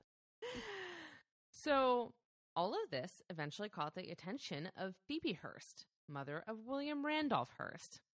And Phoebe started recommending Julia as the architect for Hearst-funded buildings, which is ironic because she had already done Hearst buildings at Berkeley years before. But she's like, you know what? I had this like estate out in Pleasanton near San Francisco. She goes, transform it for me. And she designs this like gorgeous palatial estate into, this is like her first like hacienda for the Hearst family. It's like questions Phoebe's about how household. much money you need to have an architect design and build your house. Not like a cookie cutter mansion that they're like, pick your siding. Yeah. But like to literally build you a White House style mansion. Like, what is that? What kind of money is that? We'll get into numbers in a bit. Okay. Who has that? Who has it? The Hearst? The Hearst. They definitely have The it. Hearst? They're The good Trumps for it. have it? Yeah. They're good for the money. They No, have the it? Trumps don't have it. They don't have any fucking money. They're idiots. Anyways. I mean, I agree. I'm not going to say they don't have any money because they definitely I was about to say, they have money. They are idiots. But It's they just also have also money. like not what they're saying. Never mind. We're not going to get into it. I want to know who has this kind of money. Who present day? Angelina present Jolie day, Rupert Murdoch has this kind of money. Yes. Sure. Rupert Murdoch has this kind of money. Apparently Jeffrey Epstein did. Who the fuck knows where he got it from? There are this is the thing. The people that have, the people that have this kind of money, you do know. Gates has the money. Gates has the money. There are people that have even more money secretly that we don't know of. Creepy. How the tables have turned. Well, the turns No, they've always been this way. Tables. Just kidding. The tables have always been this exact way. Sure. Secret money. Anyways, she then hires Julia to transform 30 acres on the Monterey Peninsula into the YWCA Conference Center, renamed Asilomar, or Refuge by the Sea. Because the Hearsts are obviously very philanthropic, especially Phoebe Hearst. And she's like, I want to build more like young women's Christian associations in California. And she, through this time period, builds a lot of like buildings that are now historic landmarks in California on behalf of the Hearst family. They're like, we want to create this. We want to create that. And she's like, things that are historic landmarks in California were built in like 1930. Exactly. So we are in the 1910s right now. So that's very old for California. Wow. And Phoebe did not want to keep Julia all to herself, so she introduced William Randolph Hearst to her. He loved her work, so Julia ended up designing the California building that housed the Examiner newspaper. Stop! I know. And then even after Phoebe died, William kept using her because she was so talented. She was so good at her job, and the two of them were thick as thieves. And she has great glasses. She does have great glasses. So when it came time for Hearst to design his personal home, of course he chose Julia. He first described the house he envisioned as a modest bungalow that should take maybe 6 months to complete. Modest bungalow. You think a Hearst is living in a bungalow?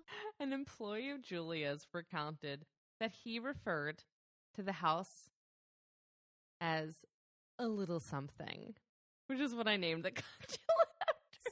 Stop. Because this would, of course, transform into the Hearst Castle. This house would be built on his ranch in San Simeon. So in 1865, his father, George Hearst, had originally purchased 40,000 acres of this land to use for family camping trips. So William Randolph... Is it Camp David? It's basically the Camp David of the West of the Coast. West. So William Randolph grows up going on camping trips to the land. He fucking loves it. He goes, this is like where I feel most at home. And then he would eventually, you know, how those tycoons are, more and more and more and more and more. He ends up owning 250,000 acres that sits on the coast of California. 250,000 acres? Mm-hmm. Pooh Bear couldn't even. He's like, 100 is where I max out.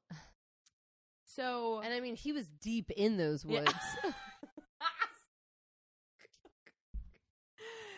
And by 1919, he was ready to build his family home there. And women could vote, practically. The white women. So Julia goes out to meet him. It's kind of an isolated area, not much going on out there. And she sees the road end, and she sees a dusty trail and a mountain with 2 horses. She's 47 years old at this point. Girl. She's about to ride a horse through a desert, up a mountain to her new building site. And she doesn't even know how to ride a horse, let alone, again, 5 miles. 5 miles up a dusty mountain. That's what I about this house. Horses is terrifying on flat ground if you've never done it before. It's scary. So she's like, I can't go up there. And he goes, And he's looking around. He sees 2 cowboys. He goes, hey, come over here. We're going to take this taxi up the 5 miles. It should make it up most of the parts, but it might get a little dusty. Can you pull the taxi with your horses through the tricky parts? And they do. She is riding in a taxi pulled by cowboys up this desert mountain. And that was just the intro to the porno. Uh-huh. So that was also that she could just get up to the site. But because this land was obviously a blank canvas, for this project, for Hearst Castle, I want to make it clear she was the architect, she was the contractor, she was the landscaper, and the interior designer. This whole complex is her. I want to make that very fucking clear. She did everything with that place. I'm very interested in this because, like, every architecture / engineering firm that you work with now, like, that's what producer does. They're separate jobs. There's the engineers, there's the architects, they call people in, there's the construction people, there's the builders, there's the contract writers. Like, she was doing it all herself. She's a one-stop shop. I'm sorry, one size fits all? One size fits all buildings in California? So this is obviously a huge project. And she was running a business, so she has to do other projects. And she lived in San Francisco. So she would take the train 8 hours from San Francisco down to San Luis Obispo. How long would she stay? Just the weekend. That's, okay, live there for a bit. So she'd come down on Friday, go back Sunday. They said on Sunday she would overnight train, walk into the office in the morning after being on the train all night. So she's working in the office, but working there on the weekends? Mm-hmm. Why not just, like, pitch a tent? And, like, well, this is the other thing is, like, she does eventually make a deal with this club that we're going to talk about in a little bit, where she's like, I'll design your building for free. Just, like, give me room and board while I'm in this town.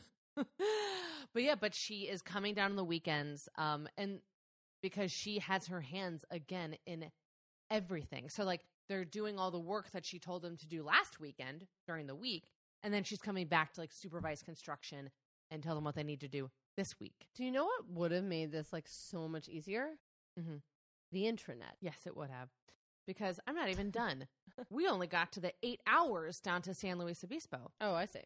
She goes down 8 hours, then takes a taxi another 2.5 hours to get to San Simeon. She has to talk to this guy the whole time? Uh-huh. And she becomes a fixture on the train. She was famous for working the entire trip. She'd bring her sketch pads, she'd bring her notebooks, and she would just be working the entire time. She is the original busy businesswoman working during her commute. Get her a cocktail. An icon. Get her a cocktail. Get her in Manhattan. Busy I love businesswoman. This woman. Busy businesswoman. I love that. Her. I mean, what else are you going to do? Sudoku? Come on. They don't even do that yet. That's not even a thing.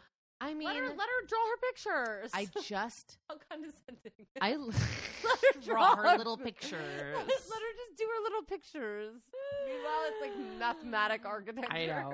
I'm a dick. And Does she know a triangle? She has no idea what a triangle is, but she is building a lot of buildings. Oh, so we'll see if they stand the test of time. Because I feel like that's the strongest shape. Yeah, yeah, I've heard that.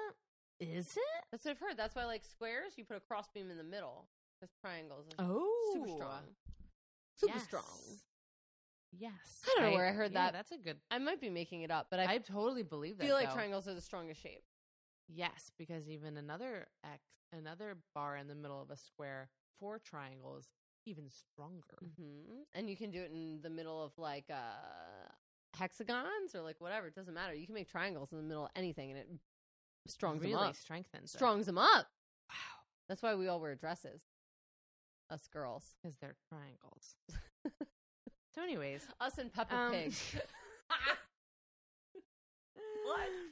So she's a busy businesswoman, and she just doesn't stop. Like, her employees were like, we would literally take the midnight train out of San Luis Obispo. We would get off the train, go to the office at 8 a.m., and she would start working. I took the midnight train. I'm sorry. San Luis Obispo. I hate the name of that town. Yeah. I sang it over and over again. I still can't hear what you're saying. I know. Trust me. I listened to an entire murder podcast set in this town, and I could not understand. San Luis Obispo. San Luis. Okay. Obispo. San Luis Obispo. Sorry, California. I'm too Sorry, white for you. I'm history. too white for you. I can't figure out your words. So, busy businesswoman. Sure. And over the next many years, she and Hearst worked very closely together on the castle. So I also want to make it clear, it's not like he's nowhere to be found and she's doing all this work. They were, again, thick as thieves, partners in crime on this whole fucking thing. He's Hursting it up. Mm-hmm. They were both really hard workers with romantic, artistic spirits, and they really respected each other. It's a Weinberg situation. What? No. What?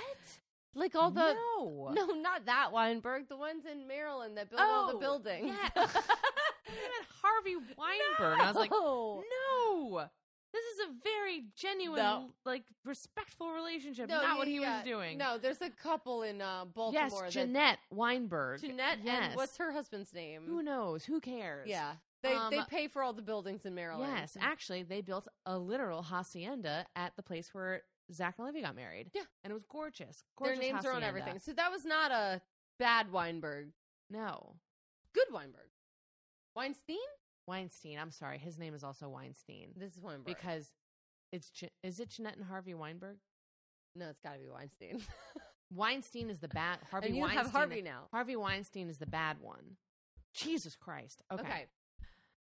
So, Hearst and Julia. They're working together. Thick as thieves. Love each other. There was a spark. Alibaba, one might say. There was a spark between them that was evident across the 70-foot long dining room in the castle. Someone said they were long-distance streamers. If I don't sit at the foot of that table and somebody doesn't sit at the head, and then we learn to profess our love to each other over a series of months in the cold, even are we? Why do I even want to exist? One of Julia's employees said that one of the things that made their relationship special was that Julia never tried to take advantage of him. So a lot of contractors might see this guy with endless money and make things take longer. Maybe increase the cost of a project, as it goes on, and be like, oh, I thought the Bunsen burners costed this much, but they actually cost this much, And a lot of people would try and take advantage of that, the cost of the project, but she just never did that. All the additions and delays or whatever that made the project more expensive were all on him. It was a very joint effort. She was never taking advantage of him. They were working together. But obviously there was a cost to build this. It cost $10 million to build. And then money. What's now money? Like $840 million. That's closer to $1 billion than $1 million. I know. I don't like that. We're on the better side of $1 billion at this point. I don't know if that's plugged in, Katie. It's not. It's been a decade since we've had to use it. The castle was under construction from 1919 to 1947. But to be clear, not all of that was on the main house, a.k.a. Casa Grande. That's how long I've been under construction, honestly. Casa Grande, which is the big house. The big house. Sure. Do you want to guess how many square feet it is? How much was the little house? The littlest house on the property? Yeah. Or how much is the... Okay. All right, the littlest house on this property is 2,550 square feet. So like a normal person's home. Yes, that's a normal person's... That's I would say average, average townhouse is 1,800 What's your square house? feet. My house is about 2,300. Okay. I just don't know what normal house size Yeah, is. no, because again, if I didn't work in this field, I would not know what a normal amount was. So because mine is yours big. is really big. Very so big. yours is 8,000. Is it 8,000? Yeah. Okay. So yours is 8,000. Mine's about 2,300. So if the smallest house, Casa del Monte, is 2,500 square feet, how big do you think Casa Grande is? 20,000 square feet. 68,500 square feet. They better have a staff. 68,000. Who's cleaning that bitch? Because I can't keep this clean. I'm a slave to my home. That's crazy. I shouldn't say that. I'm a servant to my home. I'm paid to be here. It has 38 bedrooms, 30 fireplaces, 42 bathrooms, 14 sitting rooms. Then there's Casa del Mar, 5,350 square feet. Casa del Sol, 3,620 square feet. And again, Casa del Monte, 2,500 square feet. Well, if you're going to build so a those house, are all the little guest houses. If you're going to build a house, additions. build it. And of course, that's not including the landscaping, the Neptune pool, the indoor pool, the tennis courts. This is palatial and a gorgeous view of the Pacific Ocean. How do you use it? I want to understand you must, if you have a house that big, you exist in 5,000 square feet of it, maybe? Solid number. I think that's right. That's really gracious too. You probably only exist in 1,000 square feet of it. Because I have being this realistic. house, but we have another person renting the whole third floor. Exactly. Right, and the basement doesn't count in the square footage. That's just storage. Right. That's weird. That's a lot of square feet that you're of just room. looking at. What a waste of space. I know. Crazy. But I'm sure she made it lovely. Yeah. Well, she made it lovely, and the house, of course, was built in the roaring 20s. So this was a hot spot for the Hollywood elite. 20s into the 30s, Hearst left his wife for actress Marion Davies, and they partied with all the big names at Hearst Castle. Charlie Chaplin, Cary Grant, the Marx Brothers, Greta Garbo, Buster Keaton, Mary Pickford, Jean Harlow, Clark Gable, all partied there at various points in time, obviously. There are some pictures of Charlie Chaplin literally miming with the stone lions out front. It's ridiculous. And there's also some political names like Calvin Coolidge, Winston Churchill.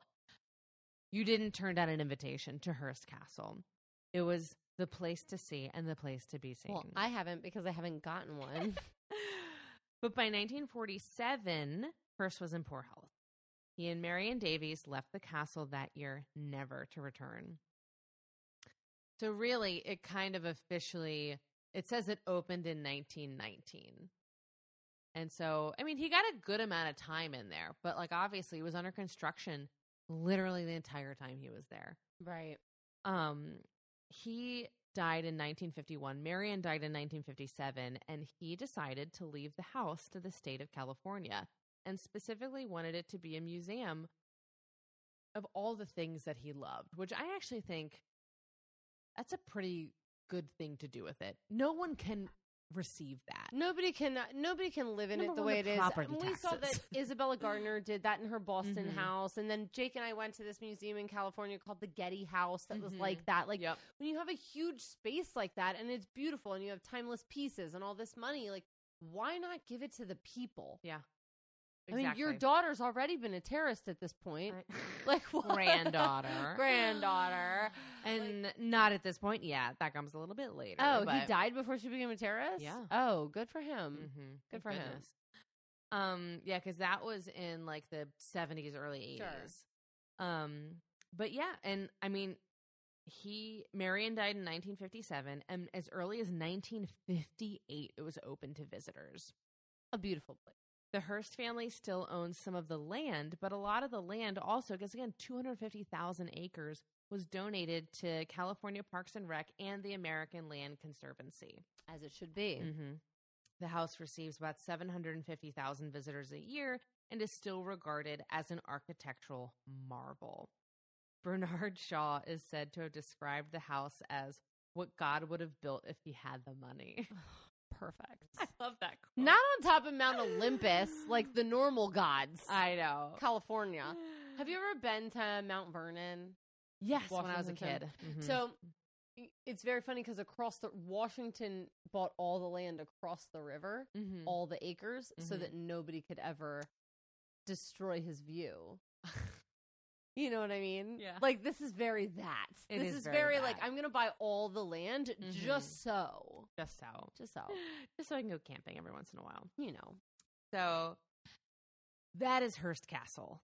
Obviously, like, it was decades and decades of work. So, like, it's impossible to get, like, really deep into it. And I'm not going to go into, like, the details of the Neptune pole. But the pictures are gorgeous, and I really recommend taking a look at it. But other than Hearst Castle, she was very well known for building YWCAs. She built over a dozen in California because she literally wanted the women of California to have access to the same facilities that men had. This was very important to her. She said, a lot of young women are coming to California in search of an independent life, and they want jobs and freedom, and places like the YWCA, they offered clean rooms and board to these women. So, like, she was like, they should have a place to feel safe that's also beautiful. Like, I want to do that for them. Cheap places don't have to be ugly. That was her kind of motto. Fair. She also designed a building for the Monday Club. This is a charity organization still housed in the same building. And this helps women and children and San Luis Obispo. And this is the building that she was like, I'll design your building and do all of it if I can, stay there when I'm in town. And they're like, yes, absolutely, sure. Good girl. She designed a home for elderly women, a home for Chinese girls, and the Margaret Carnegie Library. And to be clear, she often did a lot of this design work for free or very cheap for organizations that she really cared about. Because she goes, I'm getting plenty of money from Hearst.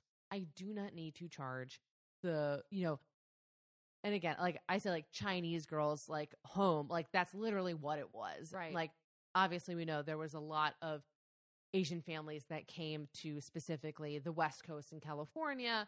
And this was assistance. They need and this is a home for like young Chinese girls that like didn't have anywhere else to go. And she was like, I'm going to design their home. Like, I'm going to do that because like, I think that they should have a safe place to stay. I could list every single building she ever designed, but frankly, it would be boring. And one of the points of the story is that there are too many buildings to name, yet most people have never heard of her. One of the few public awards that she accepted in her lifetime was the University of California, Berkeley Honorary Doctor of Laws degree. This is its highest award. And it was conferred upon her May 15th, 1929, with the following personal tribute. Distinguished alumna of the University of California, artist and engineer, designer of simple dwellings and of stately homes, of great buildings, nobly planned to further the centralized activities of her fellow citizens. Architect in whose works harmony and admirable proportions bring pleasure to the eye and peace to the mind. Julia Morgan retired in 1951 when she was 79 years old. We don't know really anything about her personal life. She didn't like to write about herself. She never married. She had no known romantic relationships, and she lived a very simple life. Julia, unlike her parents, never wanted to rely on her family money. Even when she came back from Paris, dead broke, trying to break into the competitive field of architecture, she simply learned how to live modestly, and she just continued to live that way, even after making tons of money designing buildings for the wealthiest people in America. We started off the story telling you that Julia wasn't even mentioned in the tour of the castle for many, many years. Well, now they have a seasonal 2-hour-long tour all about Julia. They better. They fucking better. Julia Morgan passed away on February 2nd, 1957 in San Francisco, California at the age of 85. It's your brother's birthday. Mm-hmm. Her body was buried in the Mountain View Cemetery in the hills of Oakland, California. She had a simple obituary in a newspaper in San Francisco because she was a well-known fixture in her hometown, but her name was largely forgotten until decades later when women became dedicated to bringing her back. In 1988, Sarah Holmes Boutel wrote a biography of Julia called simply Julia Morgan, Architect. After she went on a tour of Hearst Castle and became irritated that the architect was just some woman. She thought, well, she must be someone to do all of this. So this book took her 14 years to finish and cost her $30,000 of her own money because there was so little on her. But thankfully, the work she did helped bring more attention to her and her impact on the world of architecture. She was the first female to be awarded the AIA Gold Medal, the highest award of the American Institute of Architects. But it was in 2014, obviously well after her death. But in the podcast I listened to, they were interviewing the women who were like, we just kept submitting her name because there had never been a woman to win this award. She's the first one in 2014. And like, she's like so worthy. Exactly. And they were like, this is so ridiculous. And it was like, again, it was a lot of women who opened the doorways for Julia to get where she did. And then it was even more women to open up more doorways to get her recognized for the work that she did. Right. And I think that that is incredible. I agree. There is a ballroom named in her honor. She was inducted into the California Hall of Fame in 2008, and many of her buildings are historic landmarks to be preserved forever. So I just think it's incredible that her buildings are standing, and thanks to a lot of dedicated women, her story is still standing because it was very, very close to being just wiped away. Some woman. Some woman. Ugh. And that's Julia Morgan. I love it. I love it. I love her. Isn't she great? I love this dream team we just talked about. I know. So I need to plug in this lamp because I turn on the light. What can we, I cannot Let me turn see. the light on. Okay. And then we'll do just the two of us. Oh, there we go. Oh, that's perfect. Thank you. I was like, I cannot. Yeah, I can't see anything. Okay. All right, we already sang. Yeah. Wow. They couldn't have started more different. One from like a lot of money, one from not as much money, one who was like really dedicated to education, and one who like couldn't go to school. Yeah, because she was too busy keeping her fucking family afloat. Yeah. And it's interesting because I do feel like they were both kind of well-connected families, exposed to a lot, but one had a lot of money and one didn't. You know, I think it's interesting that both can exist in the same space. Especially because there's this like mix between, I think, Julia built a building for theater and for engineering. And I feel like that is the childhood of Angela Lansbury. She was back and forth between the arts and the politics. And it's just these two spaces where you can coexist. Yeah. Oh, I totally agree. Because that's the thing I love, that people refer to Julia as an architect and an artist. And I think that's very important because I do feel like that applies to Angela too. Like, she is an actress and an artist, you know, like I do think that she invokes a lot of that artistic sensibility, and she takes it so seriously. Well, and Angela from Europe has to get to California to get her break, right? And Julia from California has to get to Paris, right? Like, it's like they had to switch living arrangements in order to exist in their worlds. Yeah, they did. And they both worked really fucking hard to do it. Yo. Like, I think that is such a through line in their two stories. But it's interesting because one of them, Julia, had a really big safety net, and she chose not to use it. And I think that's very important because they both had times when money was really tight. There are times when Angela Lansbury is literally, she's like, I've been nominated for awards and I have to go to the welfare office. Yeah. And there's a time period where Julia was like, I can't, I'm having a hard time making it. And instead of going to her family and asking for money, like she was like, I just have to live within my means. I just have to like really cut back and be super frugal. And I love that like they both kind of went through those times. Like it's a little hard because I feel like Angela's probably be like, wow, I'd love to have a fucking safety net. Like I would have loved to have some family money to fall back on. And especially because Angela's family fell apart.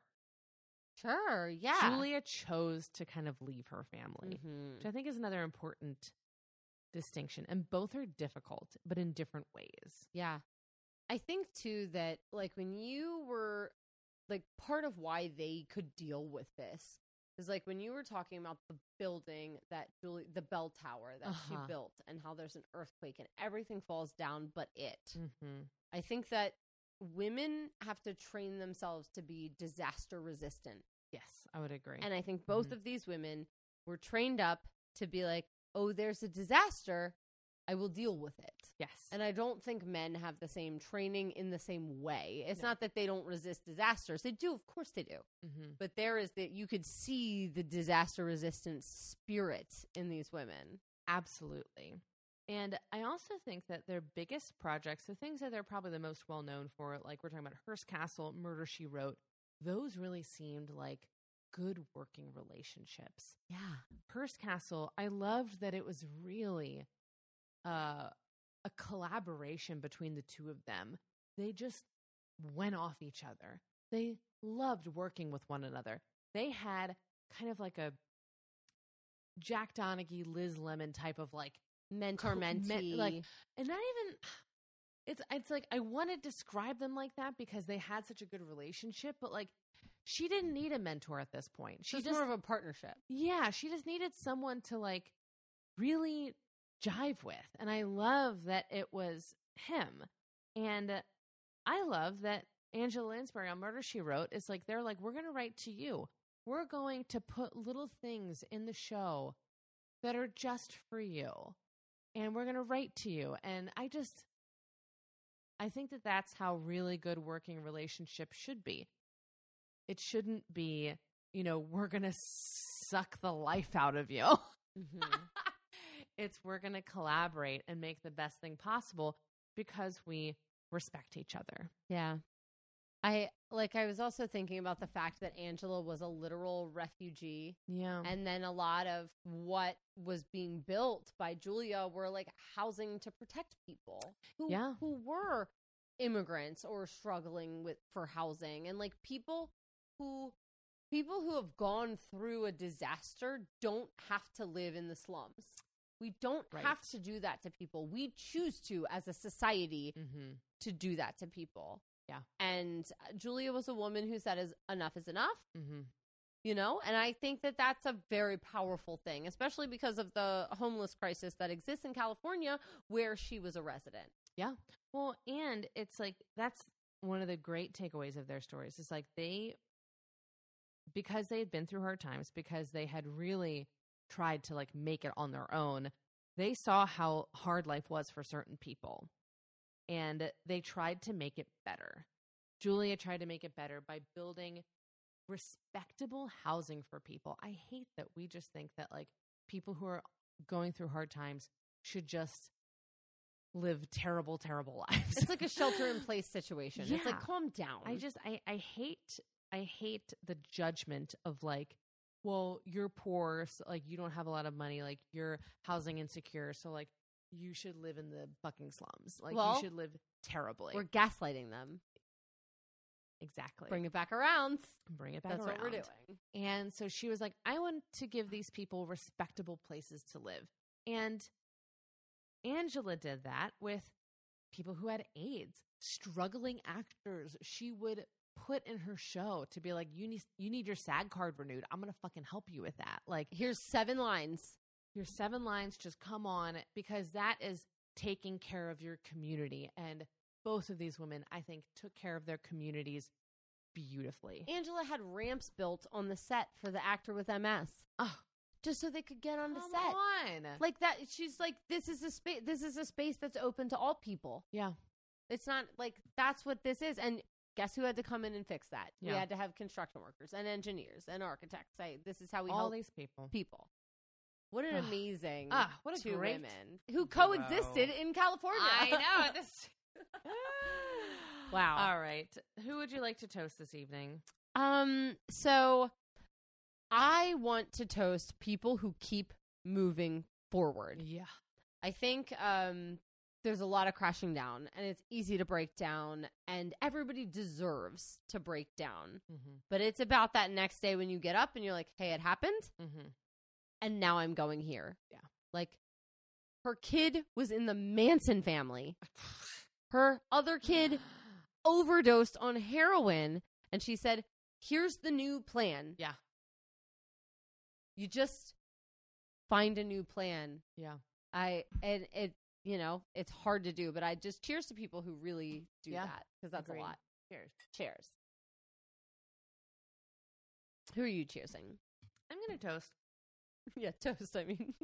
The forgotten women who weren't really super concerned with being remembered. It's so fascinating to me. She just didn't care. I love that for her. She cared so much about the work that she did, but she was very unconcerned with preserving her legacy, which is, I don't know. It's hard to wrap my head around that. It's a very monarchy style thought. Yeah. Some women just don't have that. Yeah. And I don't know. It makes me almost like her even more that she wasn't like, remember me. She was like, you're not going to know shit about me. I'm some woman, she baby. died in, what was it, 1957 or something? What was it? Our parents were alive when she died. All right. She died in 1957. Yeah. And in 1988, it took 14 years to write a biography of her. And that's when it was finished. So it was started a couple years after she died. She's practically my aunt. Come on. That's insane. So yeah.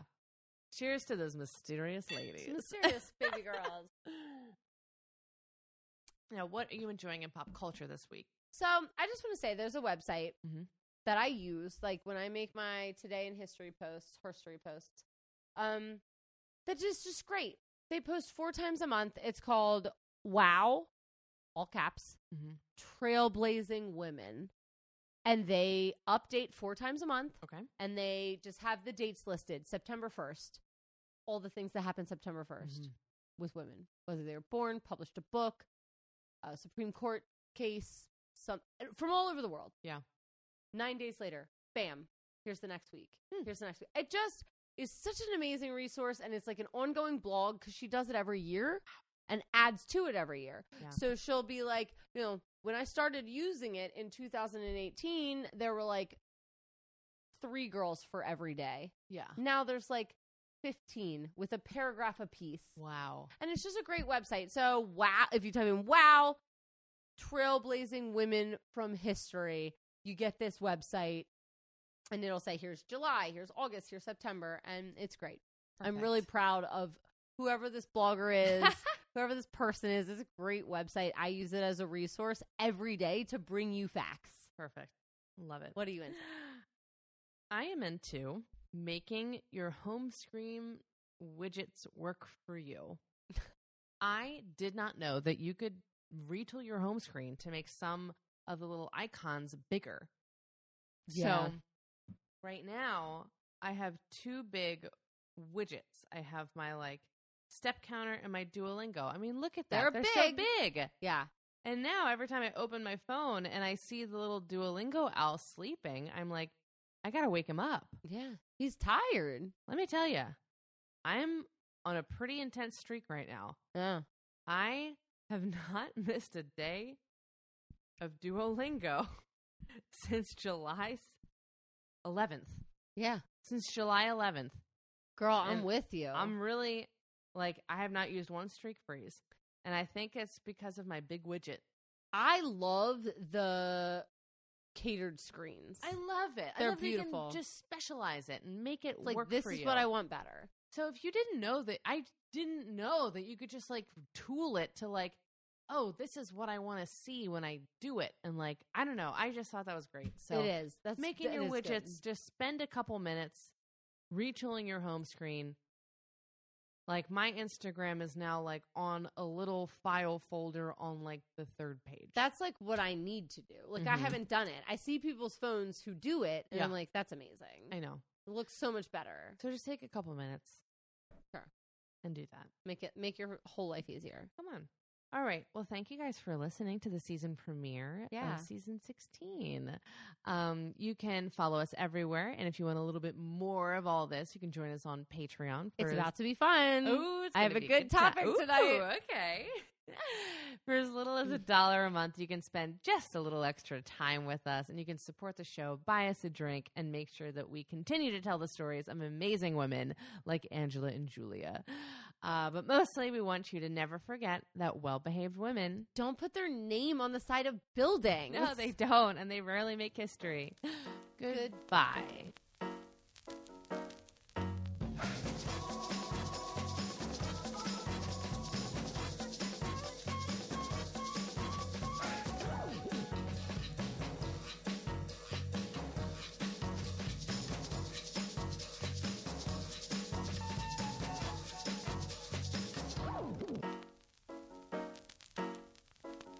You've been listening to Her Story on the Rocks. We are independently produced by 1986 Entertainment and proudly recorded in Baltimore, Maryland. If there's a woman in history you would like us to cover, you can email us at herstoryontheRocks@gmail.com. You can also message us on Twitter or Instagram. We post all of our cocktail recipes on Tuesdays so that you can go get all the supplies you need and drink along with us. See you next week. Bye.